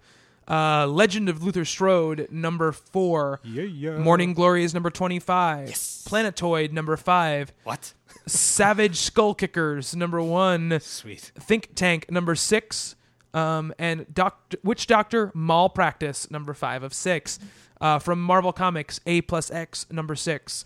Age of Ultron, number 3. Yeah. Astonishing X-Men, number 60. Deadpool Illustrated, number 3 of 4. Fantastic Four, number 5. AU. Yes. FF, number 5. Yeah. Fury Max, number 10. Gambit, number 10. Oh. Guardians of the Galaxy, number 1. Journey into Mystery, number 650. Buy it. We've got Morbius Living Vampire, number 3. Powers Bureau, number 3. Scarlet Spider, number 15. Superior Spider-Man, number 6, AU. Thunderbolts, number 7. That's the first Phil Noto, by the way. Ultimate Comics Wolverine, number 2 of 4. What were you going to say, Bob? Sorry. Nothing. I say nothing. Uncanny Avengers, number 5. Uncanny X-Force, number 3. Wolverine the X-Men, number 27. X-Men Legacy, number 8. And Young Avengers, number 3. From Oni Press, we have Sixth Gun, Sons of the Gun, number 2. And Bad Machinery, Volume 1, The Case of the Team Spirit. That's a pretty good name. And from Zenoscope, we have Grim Fairy Tales, number 83. And Grim Fairy Tales Presents Wonderland, number 9. 9 times. 9 times. Been absent 9 times. All right, so that is it for the Talking Comics podcast for this week. If you guys got to get in touch with us, again, at Talking Comics on Twitter, info@talkingcomicbooks.com is the email address. TalkingComicBooks.com is the website, and of course the Facebook page is facebook.com/talkingcomics. If you guys love the show, if you want to go hop over to iTunes and give us a review, it really helps. It helps us with our standings in the iTunes store, and the more attention we get, the more guests we can get, and stuff like that. If you don't love the show, you don't have to do anything. You're probably not even listening to us saying this. It's true. So. Yeah, it's true. My personal Twitter is at Bobby Shortle. Steve's. Mine is at dead_Anchorus. Bob Ryer at talkingcomicbooks.com for email. And of course, Stephanie is at Hello Cookie, and she should be back next week. Next week, we also have, or we are supposed to have, Mr. Greg Rucka on the show. So get your questions for him to any of those places that I mentioned. I want to say a big thank you to all of our contributors who last week, I think last Wednesday, we had the biggest day we've ever had on the site traffic-wise. Nice. Been kicking ass with the amount of reviews going up there. And it's just it's great to see the website chugging along like that. I want to welcome our new contributor, M. Morse, at M_Morse on Twitter. He's a new member to our news team. Him and Travis McCullum and Jacob Bryant are a dedicated news team, and they're going to be bringing you guys, up to date, breaking news, and giving you guys something that you can't get on other sites. So we're really excited about that, and I don't want to forget anybody, but Mara and Joey and Tali and Adam and Sean and who am I forgetting? I know I'm forgetting somebody.